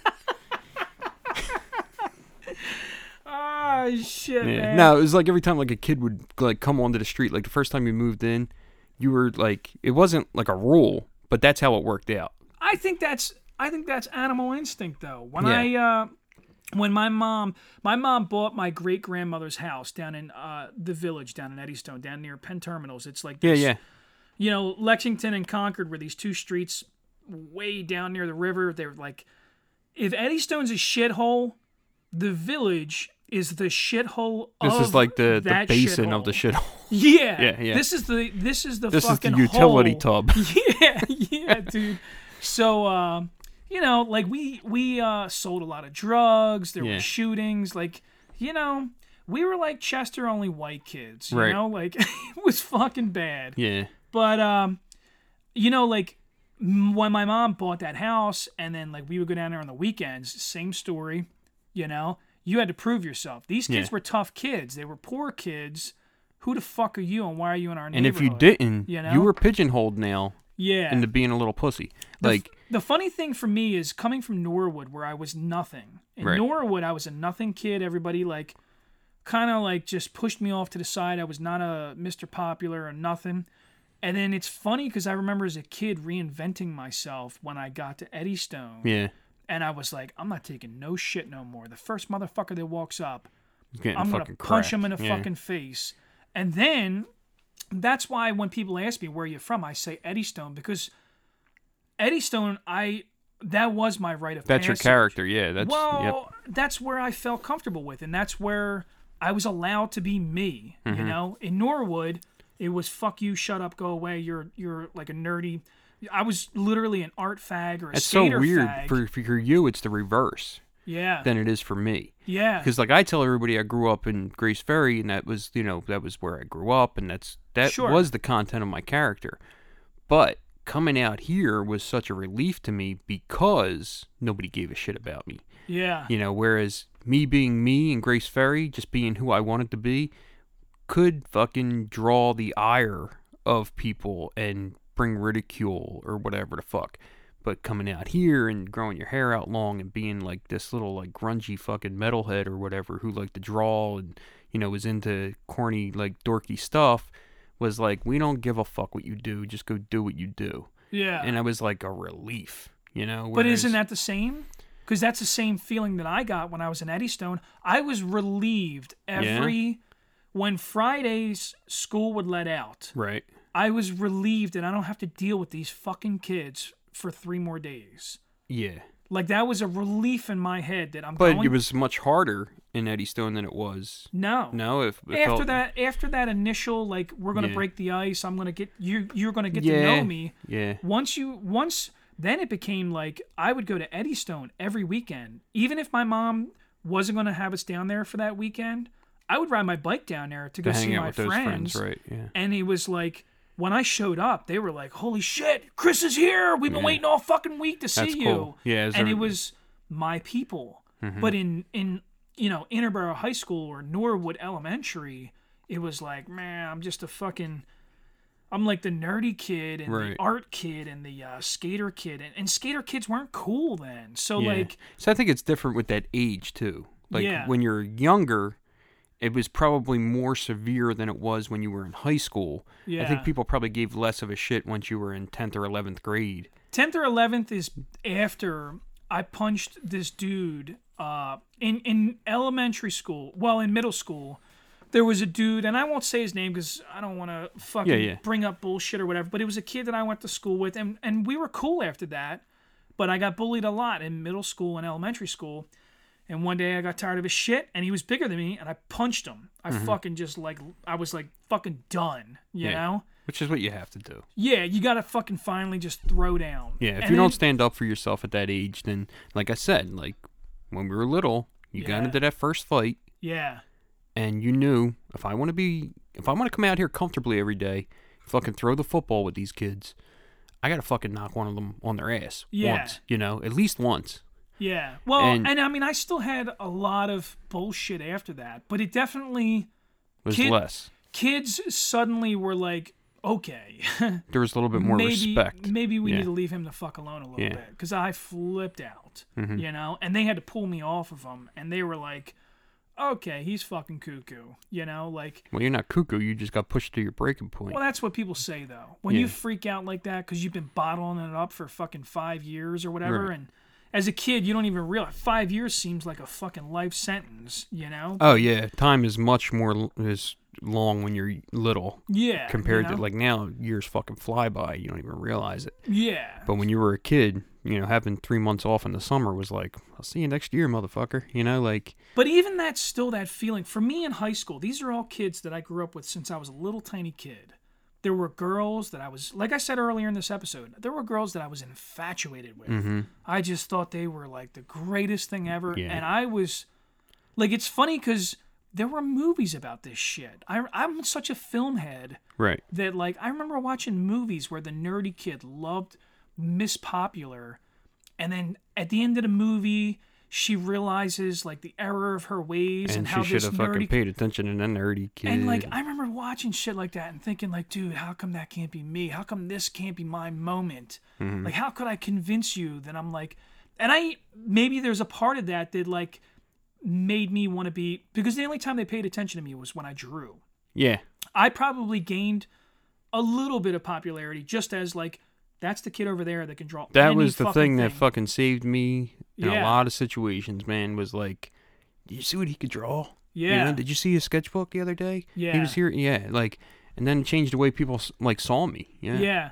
And that was a lot of it is I think in some ways we're always looking for social acceptability, So, like, to me, when the hot chick comes over and looks over my shoulder and goes, wow, that's pretty, like, in my mind, I just fucked you. Dude, in my mind, it's like, oh, Chris, I want to suck your dick down to the balls. Like, to the dick, I want to take your dick to the dick. Meanwhile, she's like, yeah, nice drawing, you fucking dork. Yeah. I don't give a shit about you. That's another thing I can't stand you about that. You pimple-faced fucking asshole. I still do it to this day when I draw stuff and, like, somebody will be like, oh my God, that's so fucking good. And I'm like, and it'll be like a fucking drawing of, like, I don't know, fucking Spider-Man or some shit. And you're like, I'm a fucking nerd. I have to preface it by saying, like, I'm 43 years old. I just drew Spider-Man. But, like, I don't know why I even care, like, to be embarrassed by shit like that. Like, I think we use comedy to deflect any real emotion. Yeah, You know? it's like I know for me, I do. Yeah. You know? I would rather make a joke or be self-deprecating than to actually accept a compliment. You know? Yeah, I think when somebody's laughing, there's no way they can not like you. Yeah. Kind of thing, you know? Yeah. So it's easier to make somebody laugh than it is to kind of, I don't know, tap into like some kind of other intellectual level of conversation with them.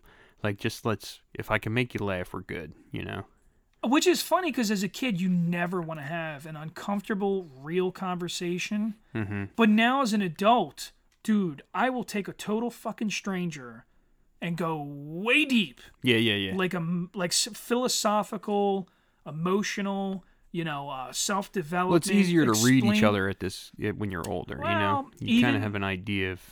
I think it's refreshing, but I also think that people, when I do this to people, because I do on job sites, sometimes if I'm sitting there talking to a guy and I'm bored and I'm just like, and they'll say something, I'm struggling with drinking or something or whatever, and I'll just go off the fucking deep end and start talking about like self-help and then it like evolves. And dude, I've walked away from people and they instantly added me on Facebook and they're like liking all my content, and I'm like, that fucking dude. And like, I guess there's like this certain thing about like feeling worthwhile, you know, like this feeling of like, so even for me to tell a joke, which is my constant battle to bring it back to what we talked about when we first started this episode, is for me, comedy has always been this idea that like we can all relate. We can all laugh. Yeah. You know, laughing is what's going to solve all of this. You know, my in-laws used to like notoriously get annoyed with me because I would like playfully joke about race, you know, like just nothing like obnoxious. I would, like there's certain things that I know. Oh, yeah. But there is, in modern times right now, it is definitely like a very touchy subject. And there's been a few times where they were like, nope, motherfucker, that is not funny right now. And it's such a good feeling, like when you can make a joke in that vein and the person that you feel might get offended doesn't get offended. Yeah. And like, I always tell this joke with like the guys at work. There's this guy at my job, Chris, who's he's a black dude, and he's an older black guy. And I said to him, how old are you, Chris? 60? And he's like, man, motherfucker, I'm not 60. And I'm like, well, how old are you? He's 53. I said, well, how the fuck would I know? I'm like, black guys are either 17 or 65. Yeah. Because like they don't seem like, I just made this generalization that black people don't seem to age. Believe me. And he thinks that's fucking hilarious, But we all know that. I mean, listen, I say that joke too. I tell black people, don't crack or whatever. Oh man, that joke. But what's malicious about that? There's nothing. Listen. My playful way of dealing with that particular or using that joke is that I'll tell people I have about 10 more years left before I look like I'm 85. Right. And my wife is still going to look 30. She's going to still look the same. And everybody's going to think that she's my fucking hospice nurse taking care of me. But really, we're only 6 years apart, you know? Yeah. So, and they're all like, and I'm like, nah, I think it's for real. I think it's going to happen. Most likely, yeah. But, I think that like that's the big hurdle, and I am relentless. Like I'm still gonna make offensive jokes, or I don't believe that I'm making offensive jokes to offend people. No, you're trying to fucking make the thing that is uncomfortable comfortable. Yeah. Right. So like to me, like and it's just. I think comedy has to be somewhat uncomfortable sometimes. That's a part of it. Dude, I'll tell you what, man. Growing up as a white kid in a mixed environment, dude, black kids in the 90s taught me how to talk shit. Yeah. They were fucking vicious. Like, way more vicious than any white kid I've ever met in my life. I wish, and I still to this day, like, fantasize or dream about creating a new platform of comedy, a lot like battle rapping. I would love to see comedians talk shit on each other. Right. Like, I love a roast. Yeah. My 40th birthday, I told my wife, organize a roast. Yeah. Invite anybody you fucking want. Tell them to come over here and talk shit on me. I want to hear it, and I'm going to laugh my ass off. And, like, I am notorious for, like, being that guy that's, like, you got to be careful because I run my mouth a lot. Right. You know? So I think a lot of people came over, and we did this, and we had fun. My one buddy, Ethan, who's on the other show, Yardbird Tuna, dude, he's the only one that took it serious. And he wrote jokes. He had material. Oh, he wrote jokes, and everybody at the party was like, oh my fucking God, dude, that dude is hilarious. And I was like, that's great. That was worth it. Yeah. Just to hear Ethan talk shit. And it's funny because after everybody kind of like dwindled away, he was like, dude, I even had like some like touchy race jokes. And I was like, well, yeah, I'll be honest, I'm kind of glad you didn't do it. But now that they're all gone, let me hear what you got. Yeah, you know? yeah. Right. Because, and it wasn't like, he didn't say nothing bad about black people. Right. But it was really like, he was belittling me and like, you know, like, it's just funny. And I think to me, like, it has to be edgy. Right. You know? Comedy to me is always going to be this like, oh shit, I can't believe you said that, you know? To a certain extent, I understand to a certain extent, like, I'm not a black person, or I'm not like a certain minority that has had to deal with discrimination. Sure. So I guess the level of the offense doesn't really relate to me the same way. So like if I make that joke about black don't crack or whatever, right? Of course I don't see anything offensive with it, and I'm hoping that somebody else doesn't. But I'm not a black guy, so I don't know what they've gone through or what kind of shit they've had to hear. You know, a 53-year-old black guy's probably heard some pretty fucked up shit. Oh, yeah. You know what I mean? Yeah. And where I grew up was a very racially charged neighborhood. Sure. Where we didn't even out here it was. Oh, yeah. I grew up in Eddystone, and in Eddystone in the 90s. And that's a mixed neighborhood. It is now. Oh. It used to be a hard fucking line. Yeah, like between Chester and Eddystone. Chester Creek that runs between Eddystone and Chester was literally referred to as the border. Yeah. You know? And like, there were kids in my neighborhood that literally would say, we got to do border patrol and chase black kids out of our neighborhood. Well, that was kind of what happened in our neighborhood, too, is because, like, our neighborhood was, like, they say it was an Irish neighborhood. There was everybody there. It didn't matter. But it was a white neighborhood. Yeah. That was kind of encased. Right. By black neighborhoods or projects or whatever. Sure. And it was like, look, this is our part of the neighborhood. That's your part of the neighborhood. And a lot of the fucking racial bullshit that came from it came from the adults. Yeah. The kids have no idea. Isn't why. that always it, though? Yeah, it's always the cues from the generation before that are causing, the bullshit, like the sins of the father atoned by the son kind of thing. Sure. And it was like, as kids, we didn't fucking know why we were fighting with each other. And like, you're walking home by yourself, and all of a sudden you're getting chased by 3 or 4 black kids, or vice versa. And, like, for what? Yeah. Like, what for? Because we're walking down the street in the same neighborhood? Like, yep. I don't even know half of these kids' names to be mad at them. Yeah. You know what I mean? But you had a few of them that would, like, stick out because you knew how tough they were or whatever. Be like, oh, I better fucking go this way. There's Bernard or whatever the fuck. And, like, there were certain ones that you just knew by name that would really fuck my shit up in a one-on-one fight or something. And then you get older, and then you start getting into the, like, more extreme methods of violence and stuff, and it's like, man, it just sucks. It just sucks. Yeah. Because eventually you're going to be going out into the workplace, and you're going to be working together, or, you're going to be friends or whatever. Like, more often than not, the kid that punched you in the fucking face when you were little ends up being your friend at some point. Yeah. You know what I mean? So, like I was saying, that kid Joe, when he moved on the street, he was, the chicken with the, with the spot or whatever. They say, like, he was that kid. Yeah. And I think he had to fight everybody, you know?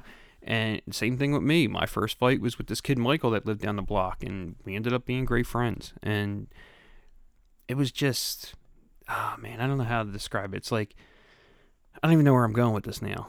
Well, I think it's about becoming a part of your neighborhood. Because, like, it's so funny because I swear to God, it all happens at the same time. I never wanted to admit for the longest time that I grew up in Norwood or around the Interborough School District. I didn't want to admit it. In my mind, I'd rather admit that I'm an Eddystone kid. I'm poor white trash. I grew up on the edge of Chester. I have friends that are like, rough friends, and there was like, it's not just a tough guy thing. It's also the fact that there was camaraderie. To this day, when a kid from Eddystone or a guy, we're all fucking guys now. We're all men. But if somebody discusses something we did in the 90s or posts a picture, even if they didn't like belong to my little clique of like rollerbladers and skateboarders, we all were Eddystone kids. To this day, if somebody called me up and was like, yo, dude, we got a fucking problem. I need you to come help me with this guy. He's in trouble.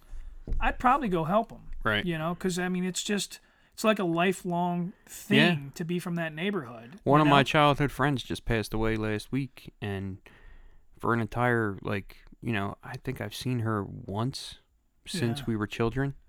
I spent like an afternoon with her after her funeral, and I was just like heartbroken that she had passed away. Like I had just seen her like a few years ago, and it was just like that connection never goes away. Yeah. And I'm like really grateful that I got to see her after that funeral. Now, because who would have known that at 41 or 42 years old she would be gone, Yeah. So it's really, you really never lose that connection with certain people that, even though they're such a minor part of your life now, they were a major part of your life at some point, I think to me that's Eddystone.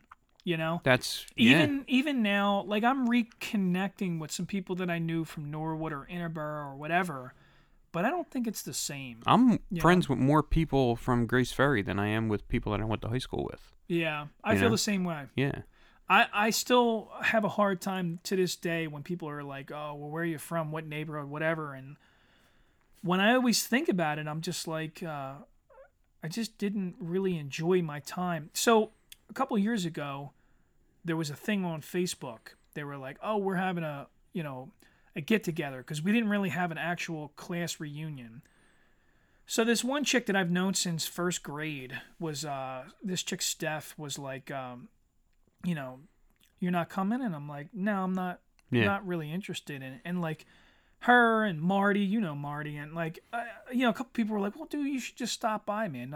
A lot of people haven't seen you in a long time. Maybe they'd be interested in seeing people. You'd be surprised might actually be interested in seeing you, And I was like, first of all, it's at a bar and I don't drink. So I'm like, I don't think I'm going to go. And then she messaged me like privately and was like, hey, like, I just want to tell you that like, there are people that would really like to see you. Like, you do know that, right? And I was like, I'll be honest. I don't have great memories of Interborough High School. I don't remember like being, felt like I belonged there. Like to me, I didn't feel like I belonged there. So like, I'm not particularly interested to see a lot of people from that school.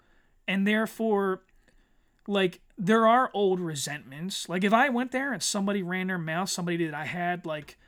some kind of history with? Yeah. I mean, I'm older, and I'm bigger, and I'm kind of nastier now, and, like, I don't want to go through that. I don't want to fucking deal with it, because if I punch some guy in a fucking bar at 41 years old... You're going to jail. Now I'm going to fucking jail. Right. So, like... I don't want to do that, And I kind of explained that to her, and she was like, "Oh, well, I respect that." And I don't think I would go to an Interborough reunion either. What's funny is when I was a few years ago, my grade school friends had an 8th grade reunion. Yeah. Down in Philadelphia. Yeah. And I went, and dude, I was so happy I did. Like, I got to see all these people that I grew up with, and that were like, I got to see them as adults, and, this girl that I had this tremendous crush on in the 7th grade, I got to see her as an adult, and it was so nice, so, like, it was so much more meaningful to me, and, just, like, even, like, this one friend that I have, Sam was like a man in the 8th grade, like, he was taller than everybody else. He had fucking stubble, like he looked like a man compared to everybody else. I'm not going to say anybody's last names because, whatever. But Sam looked like a man in the 8th grade. And he was bigger than That's all like of us. Rob Holt for us, dude. Rob Holt always Yeah. looked like a fucking adult, man. He always did, dude. Yeah. In like fucking second grade, the dude had a beard. No shit. Well, Sam was like that, but Sam was like strong. Sam was like a big, strong kid. But when I saw him when we were, 37 or whatever, however fucking old we were when we had this reunion, he hadn't grown since the Really? 8th grade. So now I'm taller than Sam. I'm bigger than Sam. Sam's like short now compared to us. And it was just like, it was easy to break his balls about that. Now, I think if I went to like an Interborough reunion and had that, I wouldn't have the same kind of fun with somebody like that I did with him in that instance. It was just like, it's so much more intimate as children than it is when you're in that, I'm about to become an adult and this is how I have to conduct myself in life with strangers and things like that. When you're children, man, like there's that connection to these people. Like you never stop loving them. You never stop caring about them. Like I have a friend, Michael, that was like my best friend when I was little, that to this day I still care about him and whatever struggle he goes through or whatever good thing that he's going through, like I'm always interested in knowing what's going on with him. Right. Whereas I'm not like that with, 90% of the people that I knew when I was fucking 16. I'm just not. It's funny, and it's I don't even know if it's an age thing, because I'll say this. The military builds camaraderie. Mm-hmm. I went into the military at 17 years old, and my first duty station was Germany. It's situational. Yeah, it is very much situational. Yeah. So Friedberg, Germany, the barracks were called Ray Barracks. I was in 501st Forward Support Battalion. There was a few other battalions around us with other guys. I was skateboarding on post and bumped into 5 other guys. Not all in the same day. We just kind of all found each other because we were all skateboarders. And we're still a tight group. Yeah. Here we are 20 years later. And a lot of guys that I was stationed in Germany with, because I lived there 2 years. 2 years of my life I was with these guys. And there's a guy, Bowman, who's a buddy of mine from Flint, Michigan, and I always fuck his name up. But there was this other guy that I knew him for less. But Bowman was my roommate. There was Littleton. There was all these guys that were in my unit. And, like, dude, we were tight. And it's funny because I had 2 duty stations. I had Friedberg, Germany. And then for the last year of my enlistment, I went over to Fort Hood down in Texas. And there were guys there that I got along with. But I don't stay connected to any of them. I don't actually, none of them. And it's not that I do it on purpose, but I really feel more connected to them guys in Germany. Like my buddy Bowman, we still chit-chat on Facebook all the time. I had this dream to go out, because he lives right outside of Chicago. No, he's not from Flint. He's from Gary, Indiana. I fucked that all up. But I want to go and see him in real life and meet his wife and children. I want to bring my wife and kids. And, like, to me, it is so situational because it's where is your home. And to me, I fucking dream about going back to Friedberg, Germany and seeing if some of the places are still there. The food places where I ate at. Food is always... You and I talk about food a lot because food to me reminds me of things. Oh, yeah. There are moments in my life where I remember food and I'm like, man, in Germany, oddly enough, there were Turkish immigrants. Not that that's odd, but the food that I remember is these doner kebabs. Yeah. It's lamb's meat on a skewer. They roast it on this, like they have the things on a skewer spinning and it's cooking the outside of the flesh, the meat.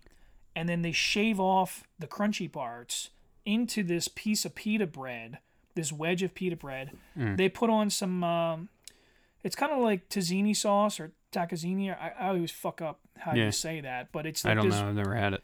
They call it white sauce, and I'm like... Oh, I know what you're talking about. The white... Yeah, like the halal white sauce. Yeah, that shit is good. Oh, my God. Yeah, and when you mix it with the spicy shit, dude, oh, boy. I want that right fucking now. Halal is no fucking So joke. there's a halal truck in Chester. There's a halal truck in Delaware that I used to go to one of my last jobs. I used to go there like 3 times a week, man. So the halal truck in Chester, you can order on Uber Eats or Grubhub or one of them. We fucking love that dude. We love that shit. That is good food. So if that guy's listening, my man, you make great fucking food. Keep up the great work. I love your food. Yeah. There's a lot of free advertising on this podcast. Yeah, man. that's There okay. is. Well, listen, we're building up our inventory. I so like these, doing that though. I like, just, if Yeah. anybody's looking and they say like, oh well, they fucking said you guys are cool, like that, that matters to me. Yeah. Listen, I just want a free fucking cheesesteak at some point or something. Somebody just that way I can say I got paid for the fucking show. I just don't want to be a starving artist no more. Yeah.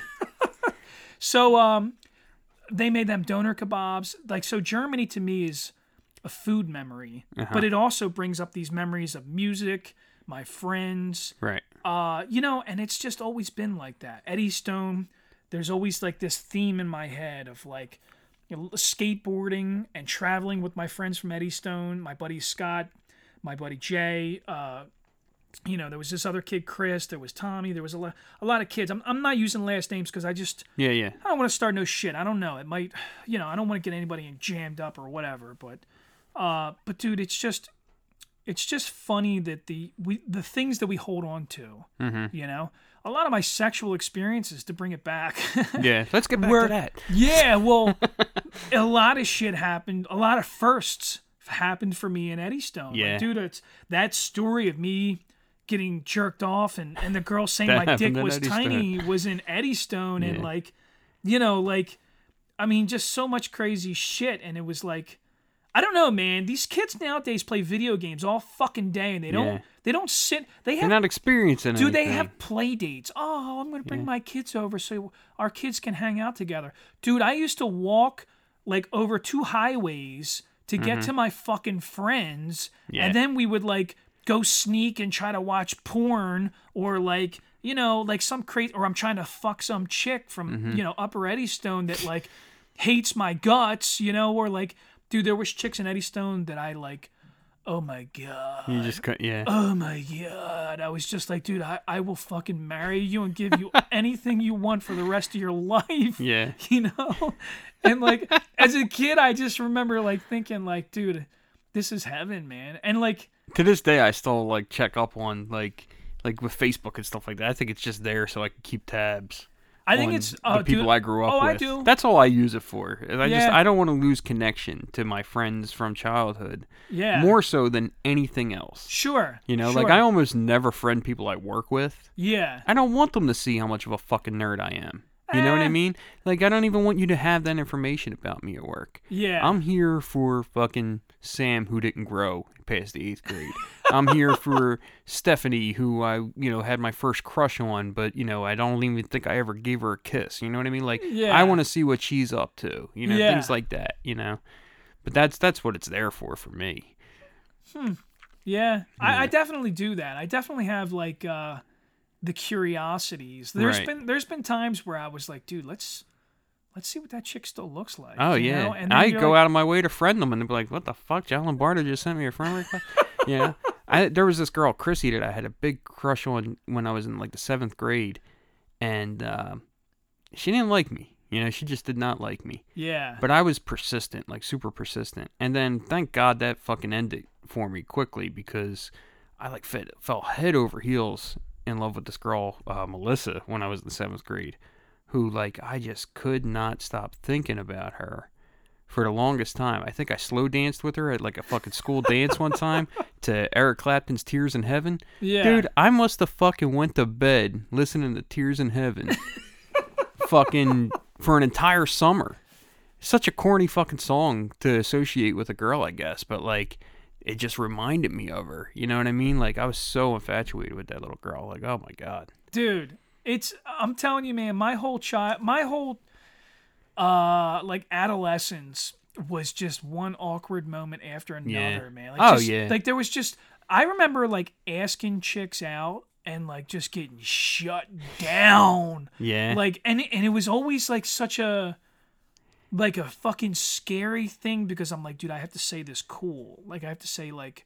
And it always seemed like the girl was always still kind of nice about it too, even though. Yeah, they always were like, no, I'm kind of seeing somebody else. And you're like, I'm talking to somebody. Yeah, and I remember just like, dude, it like crushed me. I was just telling my girl the other day, we have like a mutual friend that my girlfriend ended up being friends with this lady through me. But I remember when I would hang out, I used to hang out in Eddystone as an adult Sure. with my friend Mark. And Mark's best friend was this guy, Chuck, and he has a sister who was single when I would hang out and, go over there and drink on the weekends and stuff. And we used to get just fucking destroyed on like a Saturday night. We would like go from bar to bar at Eddystone, like walk around and just get fucking shit hammered. Yeah. And then end up back at like somebody's house and drink some more until we passed out.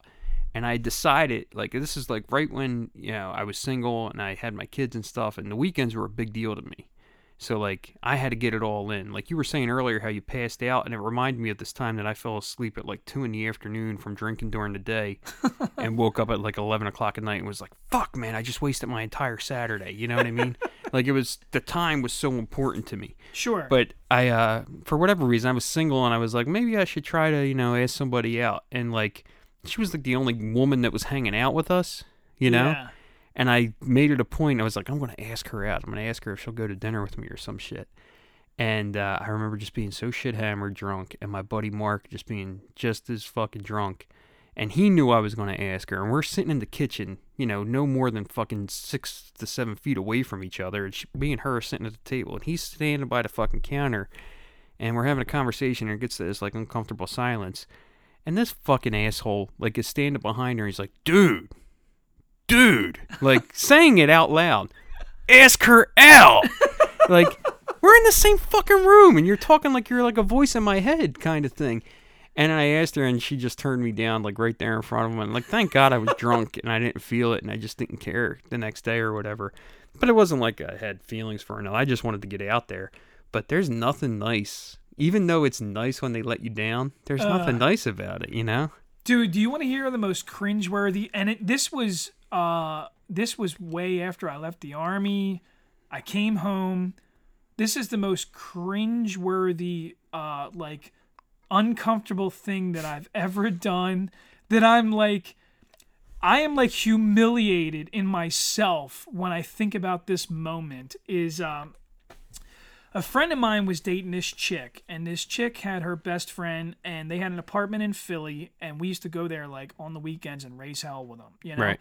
So, like, the chick's friend was cute. She was, like, this Italian chick, and they were, like, my buddy was like, yeah, dude, she likes you, man, And I'm like, all right, cool. So, like, we decide we're going to go to the mountains, and we're going to go, like, snow tubing up at, like, Jack Frost or Camelback or wherever the fuck they do it at, So we did this whole day trip together. We're having fun. Everybody's laughing. We get back to their apartment late that night.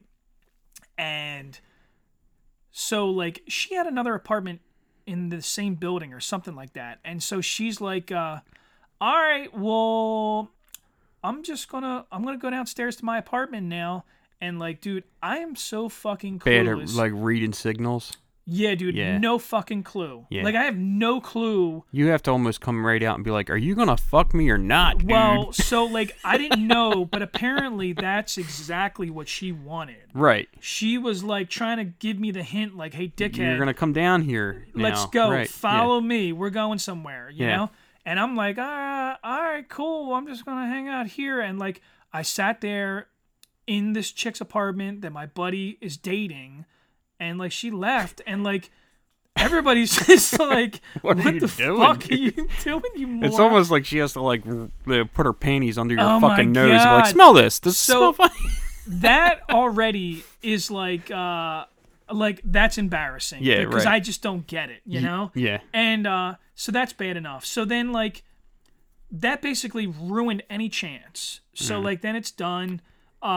And then, like... Now, like, this part of your character is, like, destroyed for her. Like, Yeah, you can't even... she's like, this guy's You're a so fucking... awkward. Yeah, so, the awkwardness does not end. Right. So, like, then at one point, a few weeks later, my buddy is, like, explaining to me, bro, she was trying to get you to come with her. And I'm like, huh? Huh? Me? What do you mean? Yeah. And, like, then all of a sudden the paradigm shift occurs, and I'm like, oh, man, I fucked up. You know? And now I am, like, starting to get weirdly infatuated with this chick. And Right. I'm like, Sometimes that's all it takes, man. dude, now I'm like, oh, she does like me. I thought, because it's all a misinterpretation, you know? Right. She thought I didn't like her and that's why I didn't go with her. I thought she was trying to get the fuck away from me, you know? Because it's all this awkward dance when you're dating and you're like, I don't know. Nobody comes right out and says what they're looking for. It's like you just got to super uncomfortable. So, dude. So now you think you have a chance. So now I think I have a chance, but it's gone. It's fucking gone. You squandered it. So, unknowing to me is I'm still drinking over their house, over this chick's house, apartment in Philly, like on the weekends. And like a month or two goes by. So then in one night, that chick is there. We're all drinking. There's a bunch of people there. And then like I'm getting like shit-faced. And I don't know it, but this chick already started seeing somebody else. I didn't even fucking know it. Dude, listen to how this is. I'm gonna like crawl under the table after I tell you what I did. So I'm like getting drunk and I'm like getting all emotional and weird and fucking like strange. And my buddy is with his girlfriend. They're sitting on the couch, and the couch and the TV are in front of me. So I'm looking at the back of this chick's head, the Italian girl that I liked, you know? And I'm just sitting there, and I'm like awkward and in my emotions because I'm all fucked up and I don't know how to express myself. And dude, I like threw this little tantrum and was like, I'm fucking getting at her. Rah, rah, rah. And I walk over and kiss the girl on the back of her fucking head as I'm leaving. Like so ridiculously, weirdly awkward. Like, she has this look on her face like, what the fuck just happened? Yeah. They're looking at me like, what the fuck are you doing?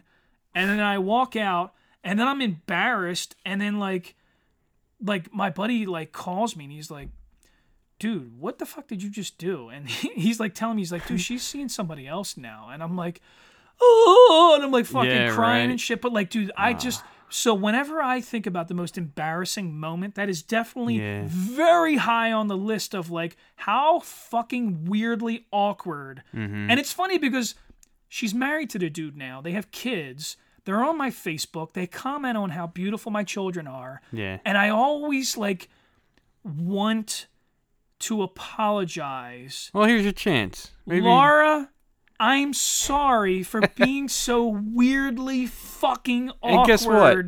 She thinks about shit. it. I bet you she doesn't think about it at all. Nah. You think about it. Yeah, because I'm a fucking weirdo. And I just like, well, there's a part of me that has like this, I want to make amends and apologize for weird shit that I've done. If I've made you uncomfortable, I'm really sorry. They've moved on. Yeah. But dude, like this sometimes that's all it takes is just like, even if it's somebody that you're not really on the surface, like right off the bat, I'm not attracted to her. Sometimes just that attention from a woman that likes you changes your whole outlook on how you view them. You like me, I like you too. Like I always say this thing with like when I'm talking to like another guy or like my kid who's an adult now, you know, like when we talk about like girls or women or whatever, or like celebrities that we think are attractive. Sure. I always go, you know, would you do her? And he'd be like, you know, like, nah, I don't think so. I just said, come on, dude. In reality. Yeah. Like that's the preface. In reality. Yeah. If she was in our living room right now and she was like, would you do her then? Yeah, I guess so. Yeah. You know, like you have to like kind of put yourself in the situation. Sometimes all it takes is for somebody that you're not attracted to be attracted to you as a man, and then you're like, oh, okay, I'm attracted to you now. Like I think I've dated women that I wasn't even attracted to. That just because they liked me, I was like, all right, I got to give it a shot. You know? I've definitely done that. Oh yeah, I've done that. Yeah. I've definitely dated girls that I flat out did not like, but there's also the power of the pussy. Let me tell you something, dude. Sometimes that's not enough. I've dated girls that I was like, I'm getting laid right now, and it's pretty fucking good, and I'm content with that. But as a person, I do not like her. I'm not going to say the person's name. Yeah. But I kind of went out with somebody on and off for about 2 years. That the only thing we had in common is that we were alone. Yeah. You know? That's a tough combination because I've been down that road. Oh, dude. Yeah. And like, not that she wasn't she was attractive, but just the fucking glaring differences in our personalities, and this lack of sexual chemistry and all this other shit. Why I meandered on and on doing this. Like, I look back on it and go, why the fuck did I do that? Like, just because I was alone and she liked me at some point, and she clearly liked me on and off, because she would kind of flake out and be like, I don't want to do this, and then, oh wait, I fucked up, I made a mistake, I should, like. Was it because the sex was good, or because I've been in relationships like that? Look, let me tell you this, to interrupt a little bit, I apologize. No, it's cool. So I had a like a friends with benefits. Yeah.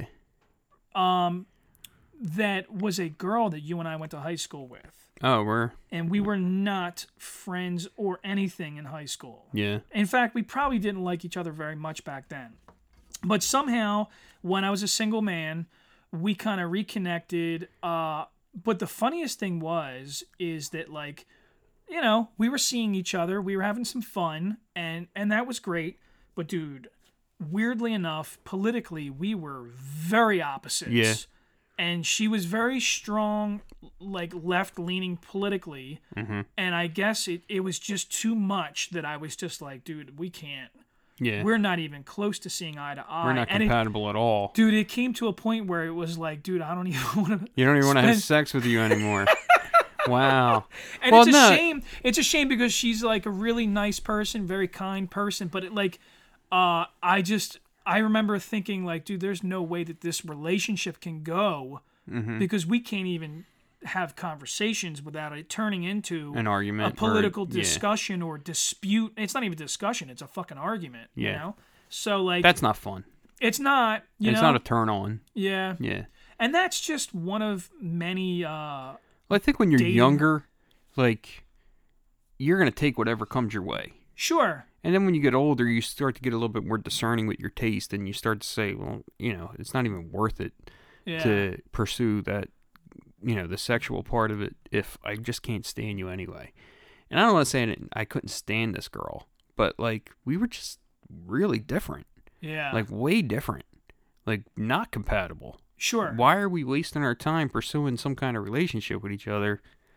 We're not even, like, remotely compatible. Did you ever have a big heartbreak? Like a big... Oh, God, yeah, dude, plenty. Really? Yeah. One, like, almost caused, the closest to a nervous breakdown I've ever had. Yeah. Yeah. Yeah, definitely. Yeah, I've definitely had more than often one. than not, it has not been reciprocal. Like, my feelings were not reciprocated. And this isn't, like, me being self-deprecating or nothing. Sure. Because I have a lot of confidence that anybody I've ever been with, there is some aspect to it where they don't regret being with me. Sure. Like, I feel that way. Yeah. And I definitely have confidence in certain areas of relationships that, I know who I am at the end of the day. So I don't really, like, I look back on those heartbreaks now and I go, you know what? It didn't happen and I'm not upset about it. But at the time, yeah, man, there's been plenty. I think that's what teaches us how to be better companions now. Yeah. Like, through my trials and tribulations, I've had my heart broken quite a few times. Pretty nasty shit. Like, I was dating another female soldier in Germany, and, like, dude, she fucked everybody on post. Oh, wow. When we were together. Oh, I think you told me about this. Yeah, it was pretty brutal, man. It was like, and, like, I had friends that were trying to, like, dude, tell you, end this. This is done. This is not going anywhere, right. Man. This is not. And I was just, like, relentlessly like, nope, I'm going to make this work. It's going to fit. It's a square peg on a round fucking hole, and I'm just going to keep shoving on it until it fucking squeezes through. I had a girl that I was, like, really, really, like, I was in love with her at one point. Sure. And we remained friends, and I found out years later the real reason it was reciprocal. Like, we both had feelings, and we both expressed them and told each other. But we never got together. and nothing ever happened between us. But the reason we never got together is because I was white. Really? She was white. And that was the reason she didn't get together with me. It's because I was a white guy and she was into black dudes. Oh. Like, and I just thought to myself, like... That kind of sucks. But I couldn't wrap my head around it. Like, your feelings are your feelings. If you have feelings for somebody, who gives a fuck what they are? Yeah. It's so bizarre to me. So, like, when I think back on that and I think, like, if that's what it was that didn't make that happen, then I'm glad it didn't happen. Do you know how 'cause many... it seems so shallow and silly. Yeah, but on the same spectrum, you can look at a lot of people like that. Like, I met... There's so many people that I know... When it comes to interracial relationships, because people are fascinated, even now to this day, people ask me questions. Yeah. And I'm like, I've had people say the most crazy shit. I've had white guys come up to me and be like, dude, I would totally fuck a black chick, but I would never marry one. And I'm like, What? do you know how fucking insulting that sounds? I've had people say to me like, what if I had sex with a black chick and then I died? And, that's the last chick was like, yeah, well, who the fuck cares, you fucking moron? Like, Dude. What kind of asshole? But that's the problem with people. Let me tell you something about love. Like you just said, there's not a color. There's no, and I feel this way, and I'm not gay, but I respect, because I had a friend, my wife's friend, she's a friend of mine too. At one point I said, listen, I don't necessarily understand the gay community, right? But I don't think it's necessary that I do. I think it's necessary that I respect you and respect your boundaries and not try to impose my ideas on you. That's it. And I feel like, and then so like we got into the conversation and like it was more of a political conversation, but also philosophical in some sense. And like, she justified and just said, well, do you understand love? And I said, yep, I absolutely understand love. And she goes, do you think that there are boundaries on love? And I was like, no, I don't. Right. I think that that's the most honest thing that I could ever say about anything is that, like, dude, if love arrived, if it's here, because honestly, if I'm going to be truthful, my ex-wife was black.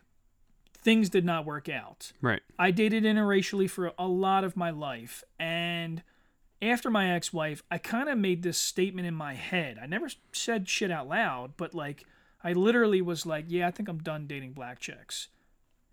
Now, if I would have held my ground on that, you wouldn't be in this situation. House would not not be mine. There would be no children's toys behind you. There would be no wife that's at work right now making me money. No, I'm just kidding. I don't want her to fucking kill me. But I have to be open-minded. I have to be, because I never knew.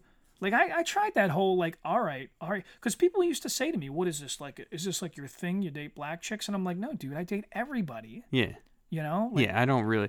Dude. I thank God, like, that, and I'm not even a God guy, but thankfully, I never really put those limitations on my feelings. Yeah. Like, I'm the same way. Yeah. I don't think, like, in terms of, when it comes to how I feel about somebody else, I don't go, well, I really like that person, but, she's got fucking short hair, or she's a brunette, I don't want to fuck her, or I don't want to be with her, sure. Or she's a black chick, I don't want to pursue a relationship with her. Yeah. I don't, like, how could you put how could you put that limitation on something? It's funny because you say that, because, like, the girl that I was seeing prior to meeting my wife had alopecia. Oh, wow. She was 100% bald. Oof. Like, fucking bald. Like, drew on eyelashes and eyebrows. That's got to be rough for her. It was rough, and she was very self-conscious about it. But, like, same thing, like, personality-wise, dude, we did not mesh. No. She was, I could honestly, I believe that she probably was like a Trump supporter. And I'm not putting down Trump supporters, but I'm just saying, like, she was like the kind of chick that was like very hard, kind of conservative, and like just wouldn't let certain shit go. Occasionally she would pop like a racist joke and like thought that I was going to laugh about it. And like, I was like, dude, I don't fucking do that. Yeah. I don't think that's fucking funny at all.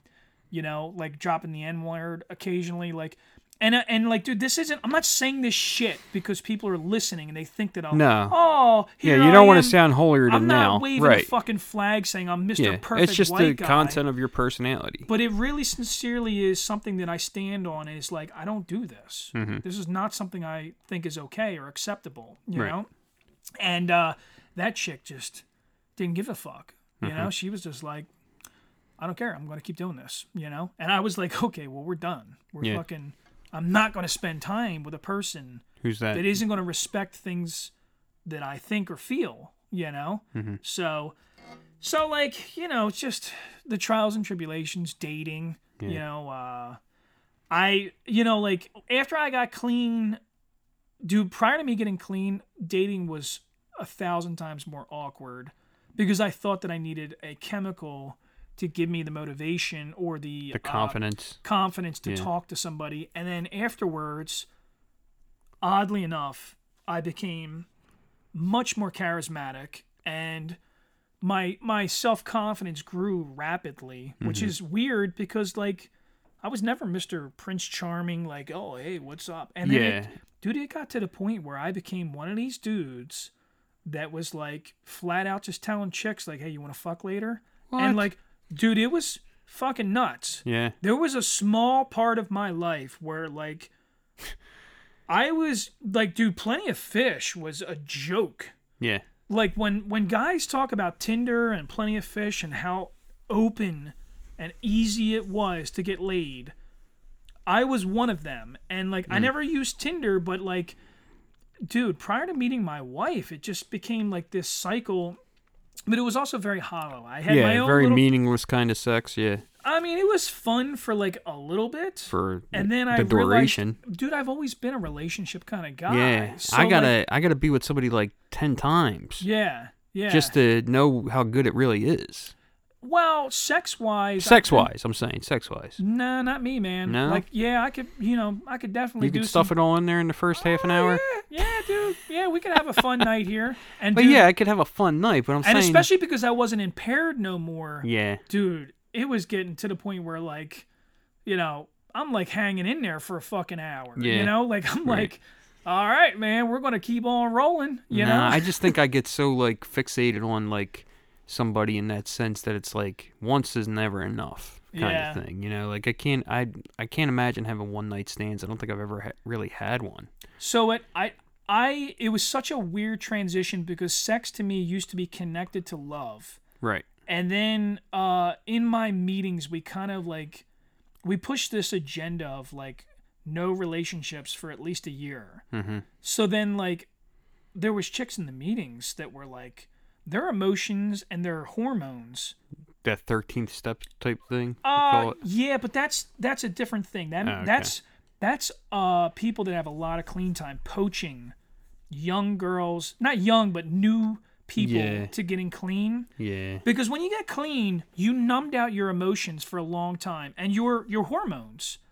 And then all of a sudden the shit gets turned on and it feels like a flood. Dude, it's you opened up the fucking dam and like let it all rush out. And admittedly, me as a young person or a young in recovery, other chicks in young in recovery, dude, you could walk into a meeting and like if a chick looked at you and smiled, you knew like, hey, what are you doing after this meeting? Like It was like, holy shit, you know? And it's bad because now that I have a lot of clean time, people, oddly enough, kind of idolize me a little bit in my meetings sometimes, and it's a very awkward for me because like I can't handle attention. If you smile too much at me, my brain thinks you want to suck my dick completely off.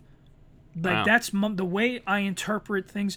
I'm fucked up now. I'm still fucked up. I'm always going to misinterpret things.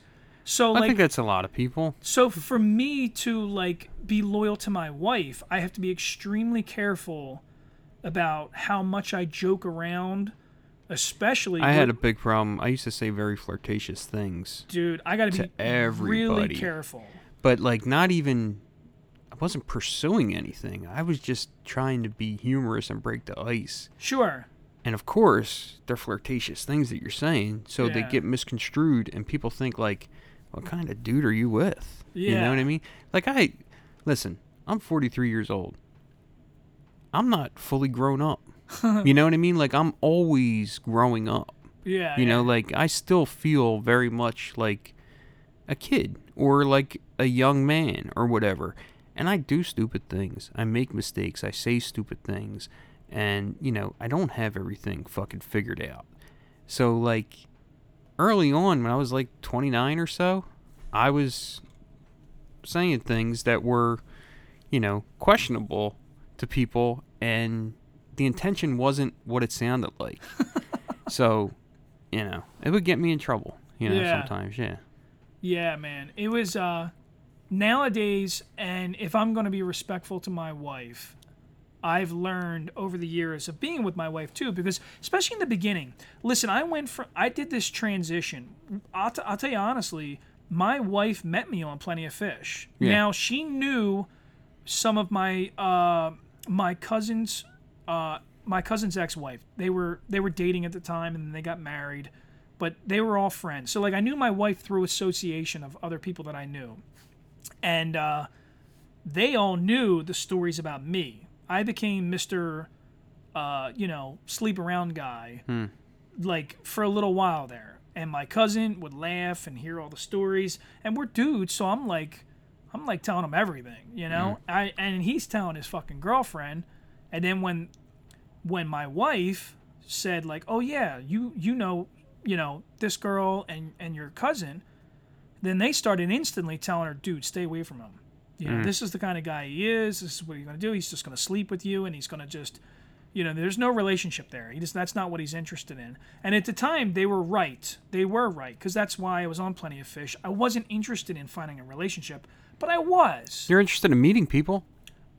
So, I think in the dating process, I was trying to teach myself to be open-minded, but also guarded, because you can't just fall in love with the first chick that walks through the fucking door. Now, you can have some fun. We're all adults here. You can just have, you know, safe sex or whatever, and just like, you know, have fun. It doesn't have to be a relationship for the next 30 fucking years. See, I never, my 20s was, you know, I had kids very young. Sure. So I didn't have like that very adventurous kind of like 20 to 30 years old. Well, this was my brief little 2-year window. I think I had a 3-month window one time. One time I had like a 3-month window where it was like a flood of just, and then right back into a relationship and just stayed, you know. I'm definitely a relationship guy. The weirdest connection that I had is that a friend of mine from high school, I kind of openly just told her, like, I'm not interested in a relationship. This is all I want to do. And she was like, okay. And she admitted, like, I've never done this before. Yeah. So, yes, I want to experience this. I had that at one point, too, but I made the mistake of letting, like, she called me up one night to come over, and I come over, and some, like, dude that she knew from the bar was there, and they were like, you know, hanging out smoking a joint or whatever. And I didn't know like what the situation was with it, and I kind of took it as like either you're disrespecting me or this dude is disrespecting me or some shit. Why would you call me up if somebody else was? And I was kind of like, you know, and I kind of like ushered the guy to go and leave. And he was just like, I'm just here to smoke, you know, or whatever. And I'm like, I don't give a fuck. You know, it's time for you to go. And she kind of got like offended that I did that. Like, and it wasn't so much like, I think she took it as like I was trying to be like her boyfriend. Yeah. And it wasn't about that. Yeah. It was more about like, why is this dude here? Why is this dude here if I'm here? Kind of thing. Like, he can be here as long as I'm not. Like, in my mind, that's what it was. So I kind of took it as like an insult and like approached it one way. And she kind of took it another way. But it doesn't matter because that wasn't what that was supposed to be anyway. Sure. You know? But, and then we had like this real nasty, shitty, like fucking fight afterwards. And I was like, I don't need this. Like, this is not what I need. And, you know, we said some fucking pretty terrible shit to each other that like I kind of thought to myself, like, ugh, I instantly regretted saying some of the stuff I said to her. And, you know, you just did things out of anger or whatever. We're friends now, though.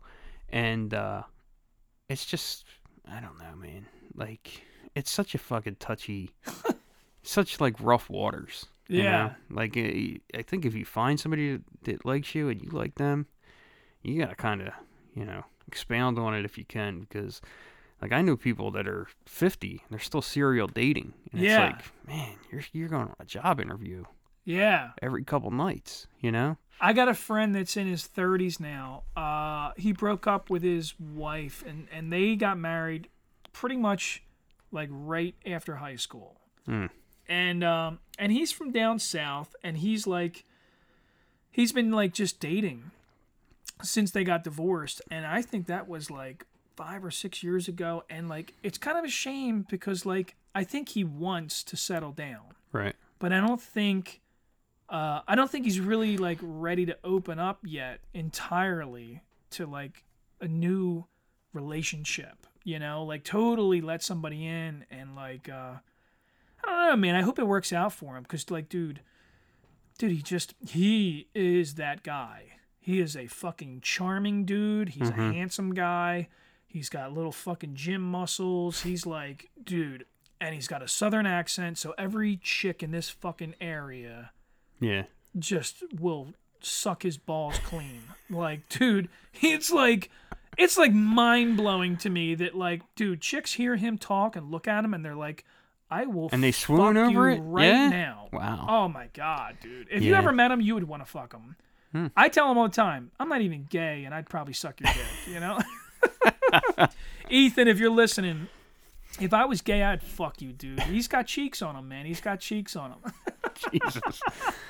So let me finish what I was telling you though. So listen, this chick that I knew, and I told her, all right, look, this is the story. I'm not really looking long term here. She agrees, and we had some fun, and then I guess she started dating a guy and like kind of like cut it off instantly and was like, yep, we're done with that. That was fun. Thank you.